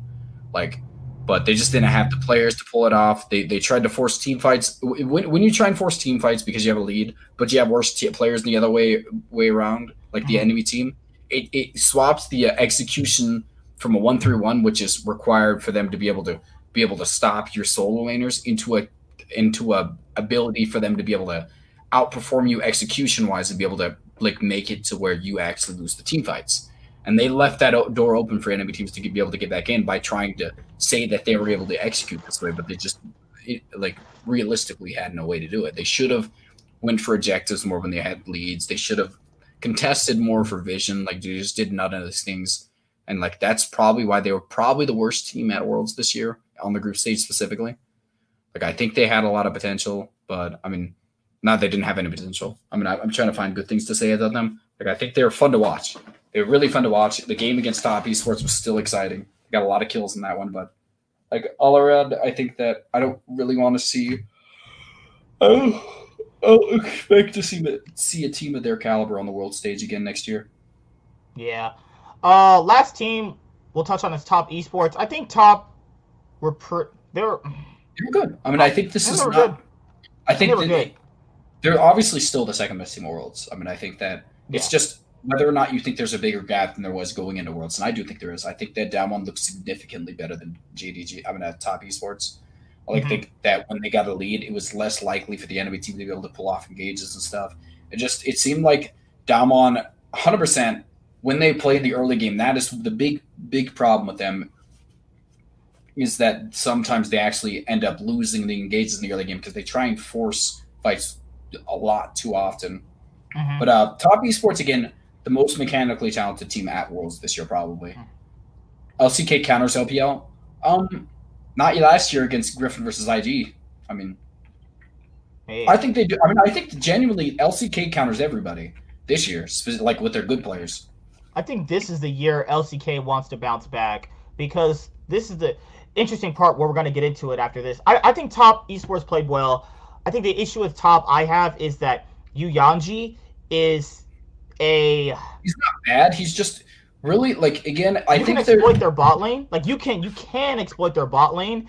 The issue here is their bot lane leaves openings to get exploited, and I think that if you're a team that wants to beat them, you're gonna have to dive bot consistently. General was one of the best, if not the best, ADC performance at Worlds this year. That's just, yeah. I think the big problem is that Yuyanchi actually doesn't understand a lot of lane matchups. It seems like he actually steps up a little more too often than he should. Gets choked out, so CS is a lot harder to get to. Karsa's jungle path is pretty predictable. He goes from top to mid to bot. Then he likes to invade. Like, his jungle pathing is really predictable. So I think that going into the match with Fnatic, Selfmade could probably take advantage of him. They're not kicking Bjergsen. Bjergsen is. I think if they're going to pick somebody, they're going to kick support 100%. Biofrost is gone from this team. I think the second person, if I had to pick, I would be ADC and then jungle. I think all three of those are good to kick out. As much as Spica played well at Worlds, I still don't think he has the potential to make a team world class.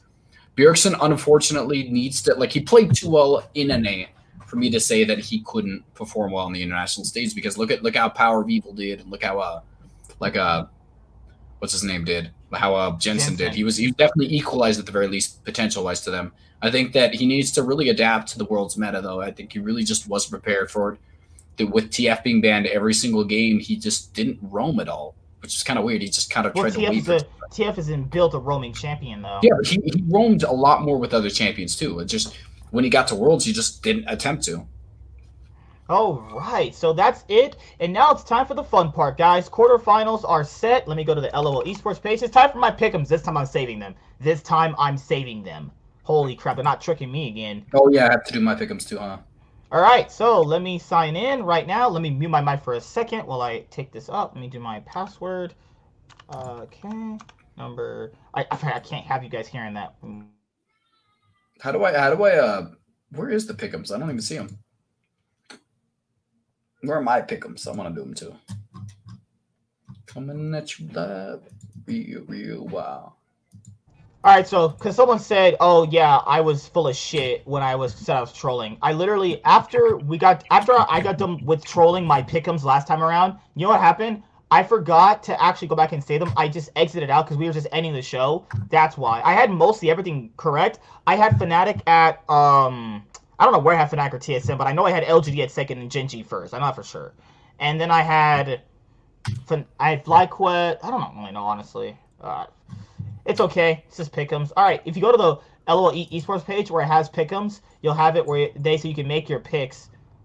Make your picks, and they'll have the knockout stage. All right, so I'm going to show you my screen because that gets you to the second point of what's the show is. I'm saving my picks this time. I'm going to grab my Red Bull real quick. I'll be right back. Okay, so top esports versus Fnatic, Suning versus JDG, Gen G versus G2, and then you also have Damwon versus Dragon X. So, looking at it right now, there's 1 day left to actually make your pick'em, so I'm pretty glad I locked these in, actually. So, I would like to know, are you going to pick G2 to win Worlds? See, there you go. G2 will win. G2 is going to be in the finals. Let's go. G2 will be in the finals. My boys will be in the finals. Okay. No! No! I don't want that saved. I do not want that saved right now. No! Oh my god. Why is this saved? Why can't I replace people? What is going on here? Oh my god. Oh, that's how you do it. Okay. I'm just making sure. I don't want just that being there. But yeah, give me 1 second. Gen G World Champions. Let's go. Alright. Alright. So, the point of this right here is because obviously I'm not going to see any of you until, I'm not going to see any of you guys until next week. And by the time we see each other next week, we'll be on semifinals. Sorry about that troll thing. Oh my god, guys. I'll show you how much trolling I did. We were literally having some fun. That's trolling for you. Bro, I was trolling hard. Oh, I forgot. I had Fnatic at third. You had TSM at first at one point in time, I remember. You didn't... I think you just... No, here's what happened. Okay, so this is how I was trolling, right? And then after that, you know how it saves for you? Before they let it save, how it takes that moment to save, I exited out. I was going to go back in and put the picks I showed you initially when the stream first started. That's when I told you I was trolling. And then they're like, oh, you're full of shit. If I'm full of shit, then why is my first group the same way I had it when I first started this whole stream last time around? Oh, get the fuck out of here. Tell me I'm lying. But nevertheless, it's okay. It's fine. I'm not mad. I'm just saying. That was the maddest I've ever heard anybody in my life. I'm not mad. I hate these people, and I hope yes. I'm just saying. Yeah, you gotta calm down. Like, dude, I said Suning. That's why I tell people I was trolling. I literally said Suning were better than G2. They were gonna get first place. G2 gonna get second. Was I wrong? I was the only guy here saying Suning was gonna get first place. I'm the one that actually watched every single one of their games, and I still didn't believe in them because they weren't better. I saw little bits of their game because SOFM usually. I watched every single game, and I was like, there's too many weaknesses in their game style. But you know what? You know what? I watched all their games, but I'm still not gonna predict them to be first place. Well, no, because again, I had to point it out. I watched more because of SOFM. I watched more Suning games than I did G2 games this season. Which is actually surprising. G2 100%, like against Chinese. It's the big thing about it is with Jankos playing so poorly, they had no answer to the raw like aggression that SFM put out. Like, and then Angel was just playing substantially better than Caps. Like they lost in every single role. Like I don't think they won. Well, I even saw like this is how I compared it. Suning are losing up against IG and FPX teams like JDG. Top esports. Well, I don't want to go back competition. Again, a big thing you about have to. No, I don't have to. I think the big is playing up against mid laners like Special from XL. What if I'm Angel losing? Is playing up against what if I'm in the LCK and I start losing to like Chovy? Does that make me better than Bjergsen because all he plays against is like? I thought you already thought that. Right I'm just saying it's not about the players specifically. The reason I thought the SFM again, it wasn't about the early game pressure. It was about the inability. It was about the inability for Suning to actually close it. Again, the way it works is if you can stall out towards the later half of the game. Yeah, I agree. The Viking Berserkers, I 100% agree with that. But if you stall out towards the later half of the game, like there's absolutely nothing. Suning 100% will eventually throw the game away. But it seemed like Just imagine this. Rogue. God, like I was like, you know what? what? Because we're having like discussions. I was like, Unicorns of Love over Dragon X. Imagine if that was actually a thing. I That want would to be point out, crazy. I got Group B 100% right. Did you? I did. You had PSG I had pushed G over them. Yes, there's no way you predicted that. I There's did predict that. That's you're trolling. That was pure trolling. What I mean, honestly, I assumed Rogue would be bad and that they'd get in there. I honestly was surprised by how good PSG was without their mid and jungle. Like, I just thought they would be able to take like a game or two off them and then win the tiebreaker or something. But it was still impressive. All right, let's go to the one that's in the title, which is Top Esports versus Fnatic. This is the most. This on paper should be the most lopsided. This is my thing. I think Fnatic will do better this time around in the quarterfinals against a Chinese team than FPX. Last time they really went in underestimating FPX. They really did, but that's not really an excuse to lose to them. It's just more or less so. I think they'll win more games than they did last year. Does that mean they're gonna beat Top Esports? I don't think so. I think that they're massively outclassed in a lot of their positions. Like, even looking at 369, 369 played really well. He played better than Bwipo. Like, the best part about Fnatic is self-made. Karsa can match self-made, and everywhere else, like, Reckless versus Jackie as a rematch. I think Reckless and Jackie are even at the event so far. Hillsing is better than Yu Yanji. That's a good thing for Fnatic so far. So, like, if Fnatic bring this to 5 games, I see Fnatic doing that. I don't see them winning, though. I can see Fnatic, this being like that upset where people going, yeah, Fnatic almost got it toward the very end. And for that, I'm putting Top Esports going on to semifinals. I think this will be a 5-game series, though.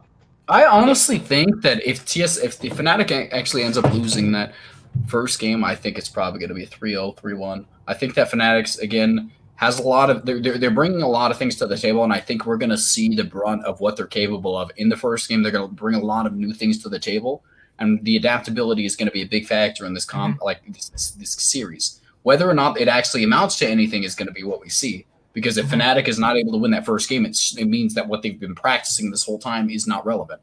Remember, I think FPX last year they did the Rengar top. I loved FPS last year; they were fun to watch. But I think it's probably gonna be a 3-1, like in favor of Fnatic. I'm in Top Esports. That would have been a bad.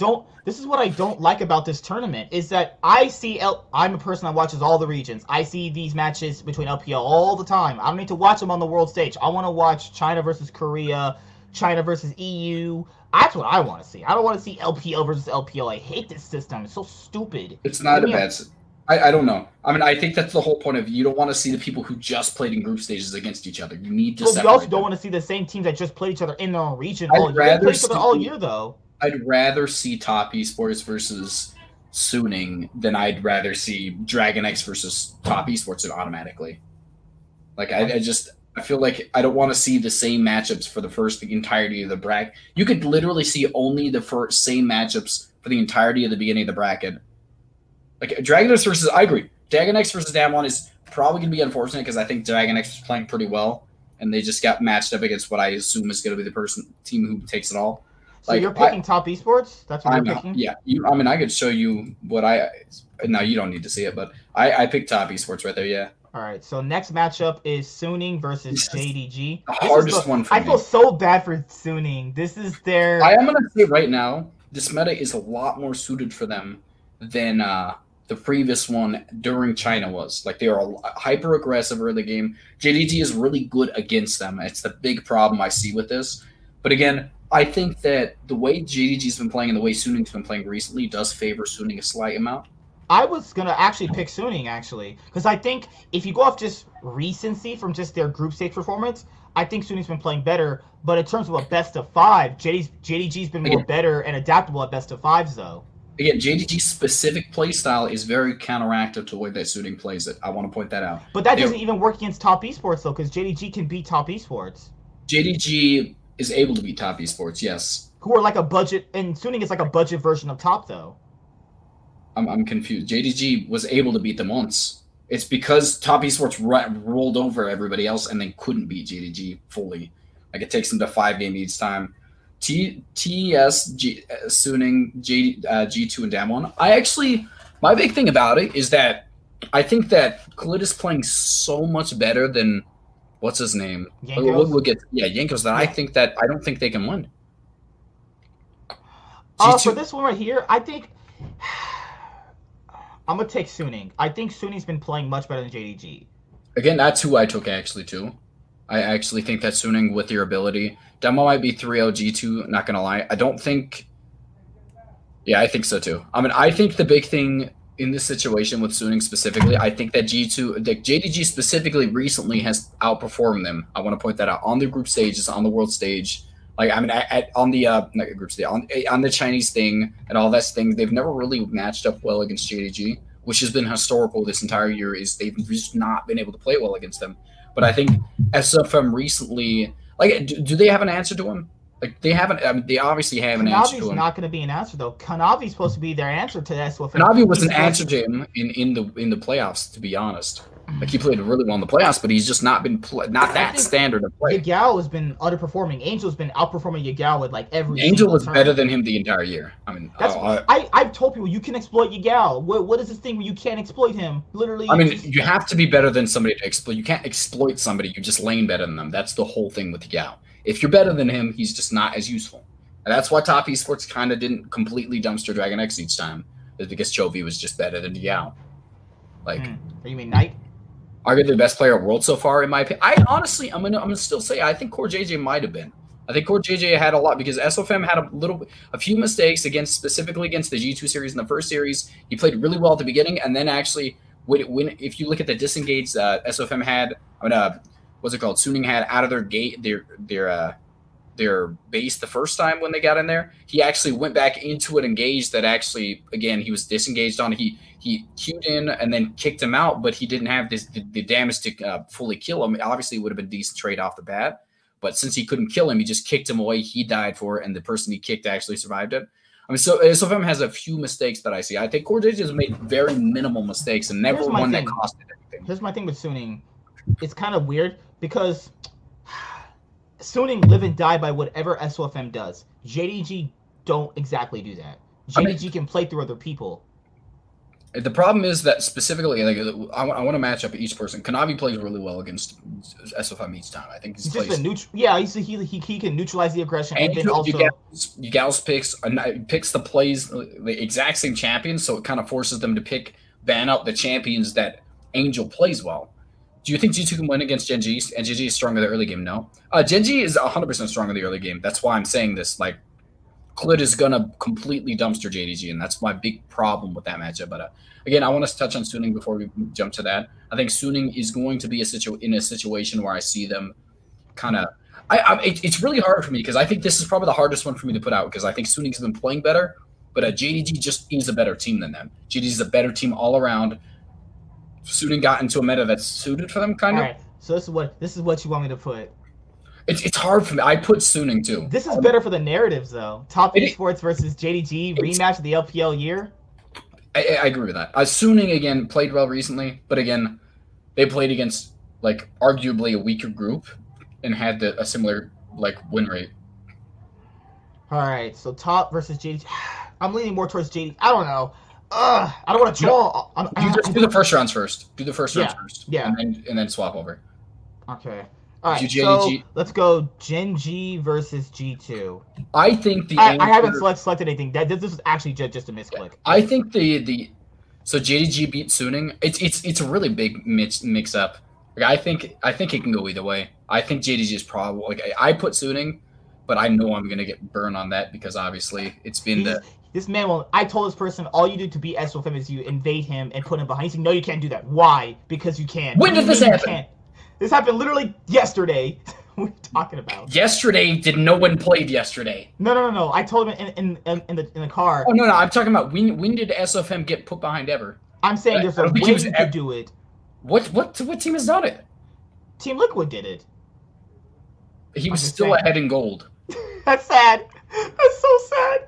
And that is terrible. All right, I was going to wreck my brain. All right, so you have... Okay, so the consensus with this match is people actually think G2 could beat Gen G. They can, 100%.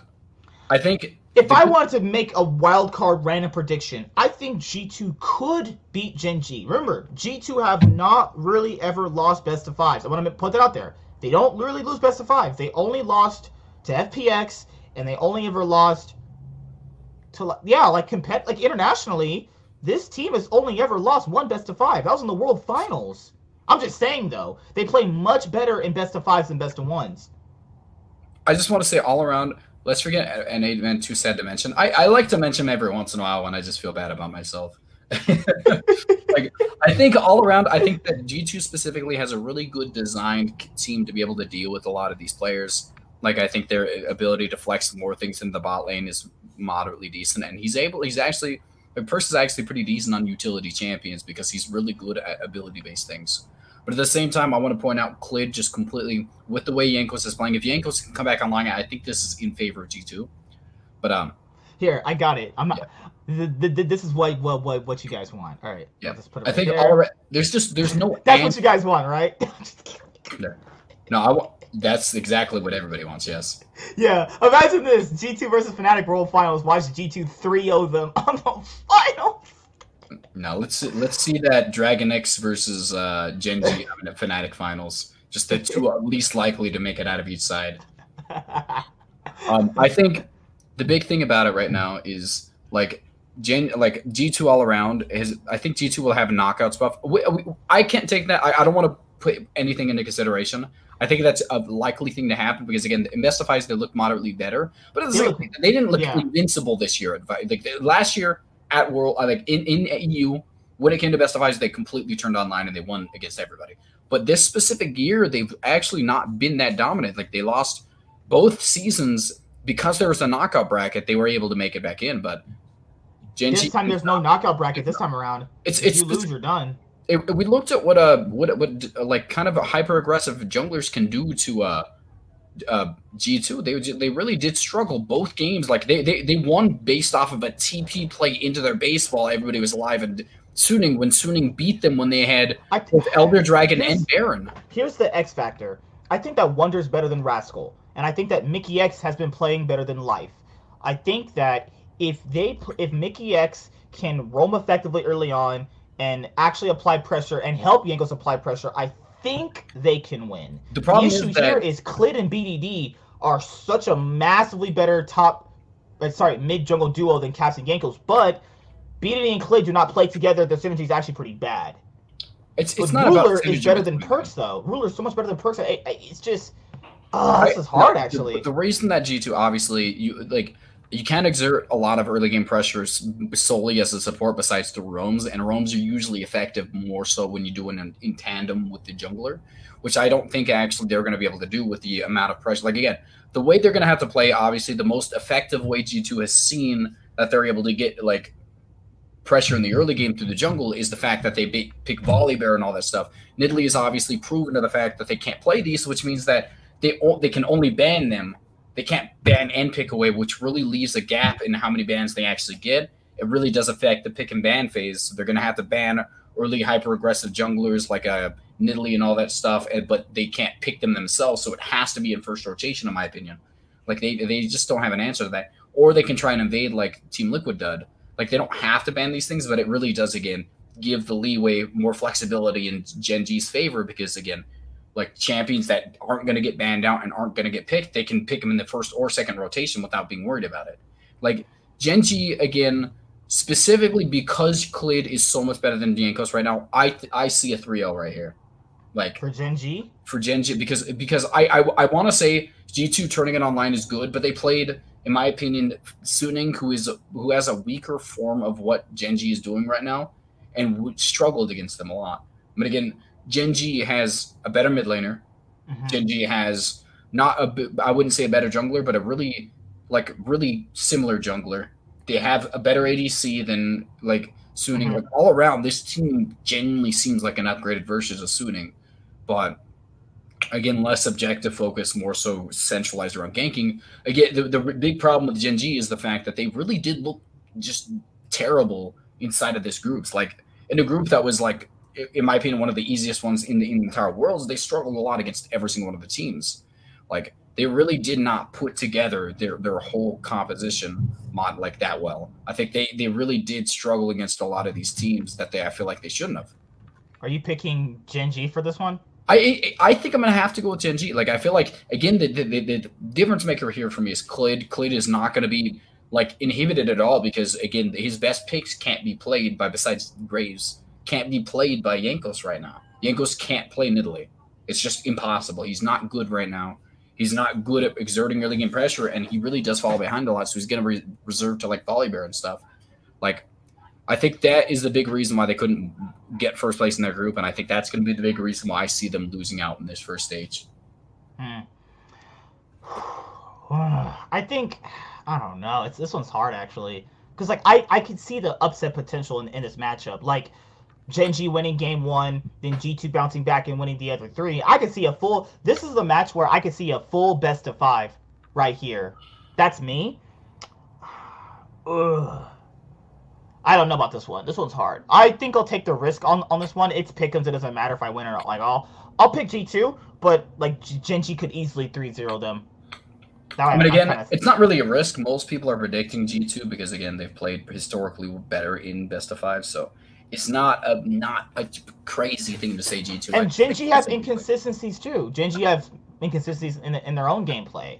They do. I mean, everybody has inconsistencies for the most part.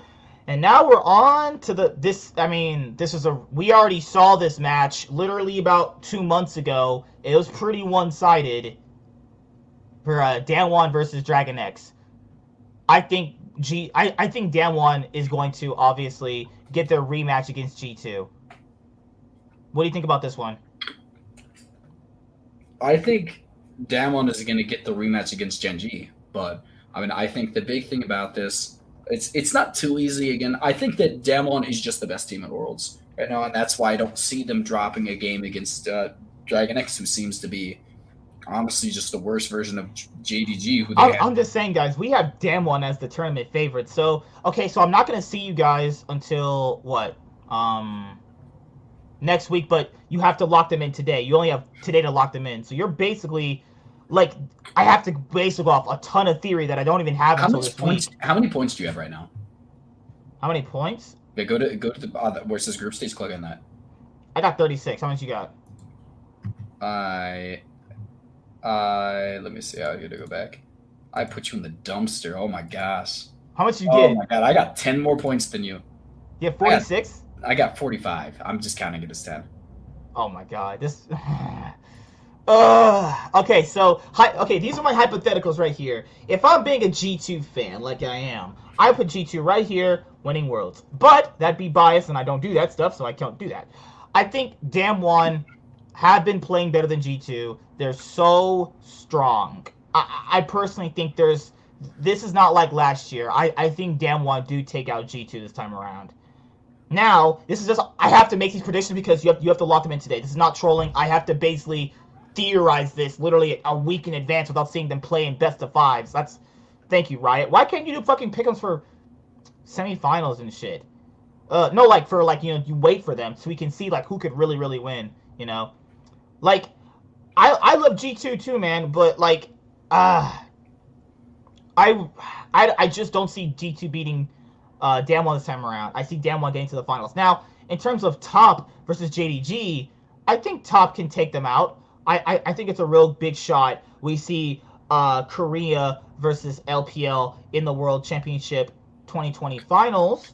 And if I have Top Esports versus Damwon, I'm taking Damwon. Damwon will be your 2020 World Championships, reclaiming the glory for the LCK. Because people are going to say, well, like, if you like G2, why aren't you picking them? Like, guys, if you look at the gameplay from the best of ones that we saw, Damwon massively outperformed G2. It's not even close. Like, there's ways you could argue it for Gen G. I can't argue one thing for G2 against Damwon. I got nothing. I actually have nothing. I got shit. I don't want to make a prediction, like, fully. Like, I'm not. I have to. Because no, I'm saying, you have to lock them in. No, I agree. I'm just saying I can't really fully say what, like, obviously I already picked this, and I expect Damwon to win. But I can't fully predict what's going to happen in these best of 5s until I see the first round. I don't know what's going to happen. Yeah, but just right, like they should make these like quarterfinal final picks their own and make semifinal picks their own and final picks their own. I'm just saying though, you have 46 points. That's that you got lucky with the PSG Talon one. I didn't get lucky. He just doesn't like Rogue. He just doesn't like Rogue no matter what. I hated Rogue going into this. Yeah, I told you they were terrible. All right, guys, I'm locked in. This is not trolling this time around. I'm locked in. I think Damwon will win Worlds. I think they're the best team here. I think if they get past Dragon X, I mean, who's gonna stop them? I'm just saying. Ryan picked Top Esports to win. Holy shit! I mean, it's not bad. I have Top Esports in the finals. I think Top will make it to the finals. But against Damwon, I think Damwon is stronger. Now, this is what you guys really want me to pick. There you go. Oh, no, don't save. All right, that's what you guys really want. G2 versus Top Esports to win. It's going to save every time. I don't know why you freaked out. You just have to move it again and it unsaves. All right, there you go. I'm all locked in. We'll see who makes it to the finals and who makes it to semis. But that's pretty much it for this episode. I think this was actually pretty good. Now, as the fan in me, I definitely want G2 to win the finals. I mean, definitely. But, you know, gotta be realistic here with your predictions. That's pretty much it. Do you have anything else, honestly? I want to point out, like, again, I have a lot of good luck with your picks. I mean, he did terrible the first time. Just, like, obviously, he didn't even troll and he still did bad. That's crazy. What? The big problem with right now is with Worlds I see is just so unpredictable because a lot of the players aren't playing up to the standards they had for themselves previously. Like, I'm excited to see what is in store. Like, I'd love to see G2 outperform my expectations because I think they have a lot more potential than they brought to the States completely at the beginning. Like, I think that an EU team or a Western team in general doing a lot better. It would be a little more enjoyable if the EU teams weren't ragging on us so often, but, like, I guess we earned that. But, like, I do want to see an EU team or Western teams really kind of pull it out and, like, do something, like, impressive. I mean, North America's just done nothing internationally. I agree.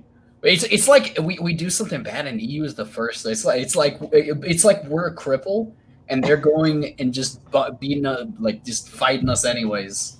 Like, they just put us at the same standards of people and just kind of break our legs afterwards. Like, it's just banter. I don't know, man. I've heard some mean stuff that makes no, dude. Don, it's not banter. I'm mean too. Like, I hate when people say, "Oh yeah, G2, blah blah blah." It's like, make the world finals. I mean, the point of a world championship is to make the finals. Oh my God, you got knocked out in the world finals. Oh, her. Where's your team at? Oh yeah, they're going home on a plane. Fuck out of here. What are you talking about? Freaking mouth breathers. You're just the most hyper-aggressive man. I don't care. I mean, I honestly really don't care that much. I need food so bad. Ugh. Yeah, you could have got food earlier if you didn't make me wait outside for 30 minutes. Why'd you knock on the door? I'm telling you, I made my mistake of going into your house one time. I'm not doing that again. I'm not walking in anymore. It's surprising you. I don't like what I saw. Back in my old house, guys, he walked in and me and a girl were like, you know. No, not what happened. There was that going on, except the fact that there was no girl in action with him. Like, I don't think G2 is going to speed run to the airport without a fight. I agree. I think G2 is a very versatile team, and I think they could really make a fight. I really think potential-wise they have the potential to put up. They're on paper the team that's capable of taking on GNG easily, and I think they could really, like, again, if they beat GNG, I think they might be able to take a game or two off Damwon too. I don't want to say Damwon's going to 3-0 anybody. Damwon is probably going to 3-0 everybody, to be honest, but I mean, who knows? Like, I think that's pretty much it for me. I think I really am excited to see what's going to happen. Starts 2 more days, right? Yeah. I got to do my Worlds 2020 Group Stage Day 8 thoughts and opinions, and that's pretty much it. Ready for the quarterfinals. I'm ready for the quarterfinals. Yep. It would be beneficial for EU. It would be beneficial for EU if NA was a better region. It'd be beneficial for NA if NA was a better region. Let's be real. Like, if they were a better region, NA would be happier. The fact that NA has to go to fucking wildcard regions to grab players is pitiful. The fact that NA has to resort to the wild card of NA solo queue to get players is kind of sad. Like, yeah, I'm pretty happy with it. I'm pretty excited to see, but I mean, there's not. You have anything else you want to say? Nope. That's pretty much it. I think this was a pretty good episode. Yeah. I mean, it's me. I'm the boss here, so that's pretty much how it works. Shut your mouth. This is. Yeah, I'm starving. Oh, I'm food. I think we again we're gonna do a live reaction, right, to the best. The first series. I'm probably going to. I mean, I'm probably gonna do it for a little bit. I mean, I definitely can get the first game in for sure. But if you don't want to do all three, the first game for sure. It depends on. Let me see something. World's 2020 Pick'em starts blah blah blah blah. Schedule. Let's go. Are you fucking serious? Damn One versus Dragon X. It starts at 3 a.m. That's the least fun one. All right. I also want the time slot. It's 3 a.m. What time do you think that is for us? 3 a.m. Is it Pacific time? No, it's Chinese time. It's probably a decent time for us then. The Chinese Hold on. times. Let me translate this. What does it say next to it? Does it say PST next to it? No, it says 3 a.m. approximately. What time zone does it say Chinese specifically, or did it translate it for it you? doesn't say it all. 3 a.m. China time. Why would they do it at 3 a.m. China time in China? For North America. 3 a.m. I put Chin in. China has multiple time zones, does it not? The worldwide clock. Nope, tells me nothing. It is probably 3 a.m. NA time. I promise. Okay, so they are. CST to A. I don't know what it is. They're not this. CST is Central time. The internet's busted. The internet's broken. I said, what is 3 a.m.? I said 3 a.m. China for North America. Literally, give me a fucking conversion. Holy shit. Okay, so China time. Right now, it's 8 a.m. for them. It's 5 p.m. right now for us. Now, if we're talking about, I don't even know. It is literally 3 a.m. our time. I don't know why you're so determined. It's our time. All right, we're really screwed. Are you staying up for that? That's pretty late, man. And that's the first game is starting then. We have to literally stay up until 6. I gotta go to work at 8 o'clock in the morning. I'll be dead. I'll be actually dead. All right. You good with that? Yeah, that's pretty much it. TSM is the best team on this planet, obviously. There's no team better than them. Bjergsen is actually overrated as hell. Double's overrated as hell. That's how it is, you know, usually. No argument. No one will ever tell me how freaking Jensen is worse than Bjergsen. After what I just saw. Nope. I mean, I think... Yeah, I think... I don't know what rational argument someone could even make to even point it in Bjergsen's You could say that he's better in NA. You could say that he's played better. Oh, yeah, that really matters. NA really matters, though. I mean, it's not like Jensen played well last World, so let's be real. It's not like he's, you know, actually went far at Worlds. Never underestimate that. Yeah, I mean, it was not because of him. I mean, I would say it was. Put Pole Belter on Cloud9. They're not getting to World Semifinals.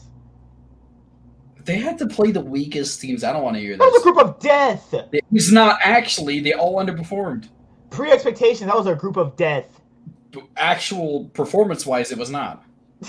There was that was the weakest group in the entire tournament.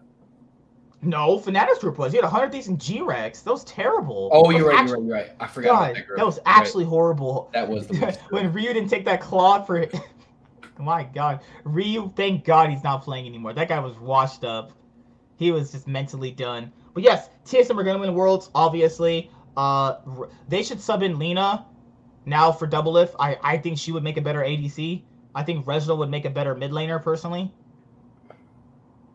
Reggie live reaction cam. I don't want to see it. I don't even. Reggie literally fell asleep. We went to the LCS. He fell asleep right in front of us and fell during the game. The dude does not enjoy. Okay, I'm pointing out the moment that I said, "Hey, they should replay." I was talking about all these things. Everything that I brought up right next to Reginald when I was trash talking TSM happened that next year. I told him to stop. We're literally in front of him. We're literally in front of him. I said, "Stop! You are embarrassing me in front of potential clients." You didn't say anything. No, you didn't say anything. He just kind of sat on the other side. Everything I said about TSM was fixed the next. No, yeah. We were legitimately you see where I am right here. So imagine me push back. So technically, would be right here. He'd be 2018 TSM, 2019 TSM is my fault. I'm taking credit for it. I told you Mithy wasn't playing that bad. He's like, Mithy's playing so bad because my Diamond solo queue games indicate that I'm better than a pro player. It's like, dude, calm down, please. Well, that was just insulting. Guys, he insults me every single day. He says I'm ugly. I don't get any girls. Just constantly. I have not said one of those things. I did not say you're ugly. I just said he over here talking about how he's sleeping with massive girls like it's a plural thing. Just say girl. Dude, I swear, like, we've seen all the people you guys love, like Travis, Captain Flowers. I have pictures on my Instagram, actually, about all that stuff. But overall, if the LCS is happening next year, we'll go, obviously. We were going to go for my vacation. That was right when it shut down. That is just trolling. My life is literally trolled. Yep. Like, I'm hoping they refund it. I didn't even check to see if they refunded my money for the tickets. They said they would, honestly. They said they did it like immediately after because they had to cancel it. But yeah, see you guys later. Like, comment, subscribe, most of all, enjoy. I'm the Nightwing, and Way of Life Esports is signing out. Mr. Stud Guy, he's gonna start his own channel very, very soon. So yeah, when he ever starts it officially, just make sure you go and sub to that. If you guys catch this as the VOD on the replay, just make sure you like the video. It's all I ask for, because that way more people see it, it gets recommended more, and then we have more subs. That's pretty much how it works. YouTube 101 for anybody who doesn't know. See you guys later. Goodbye. Peace.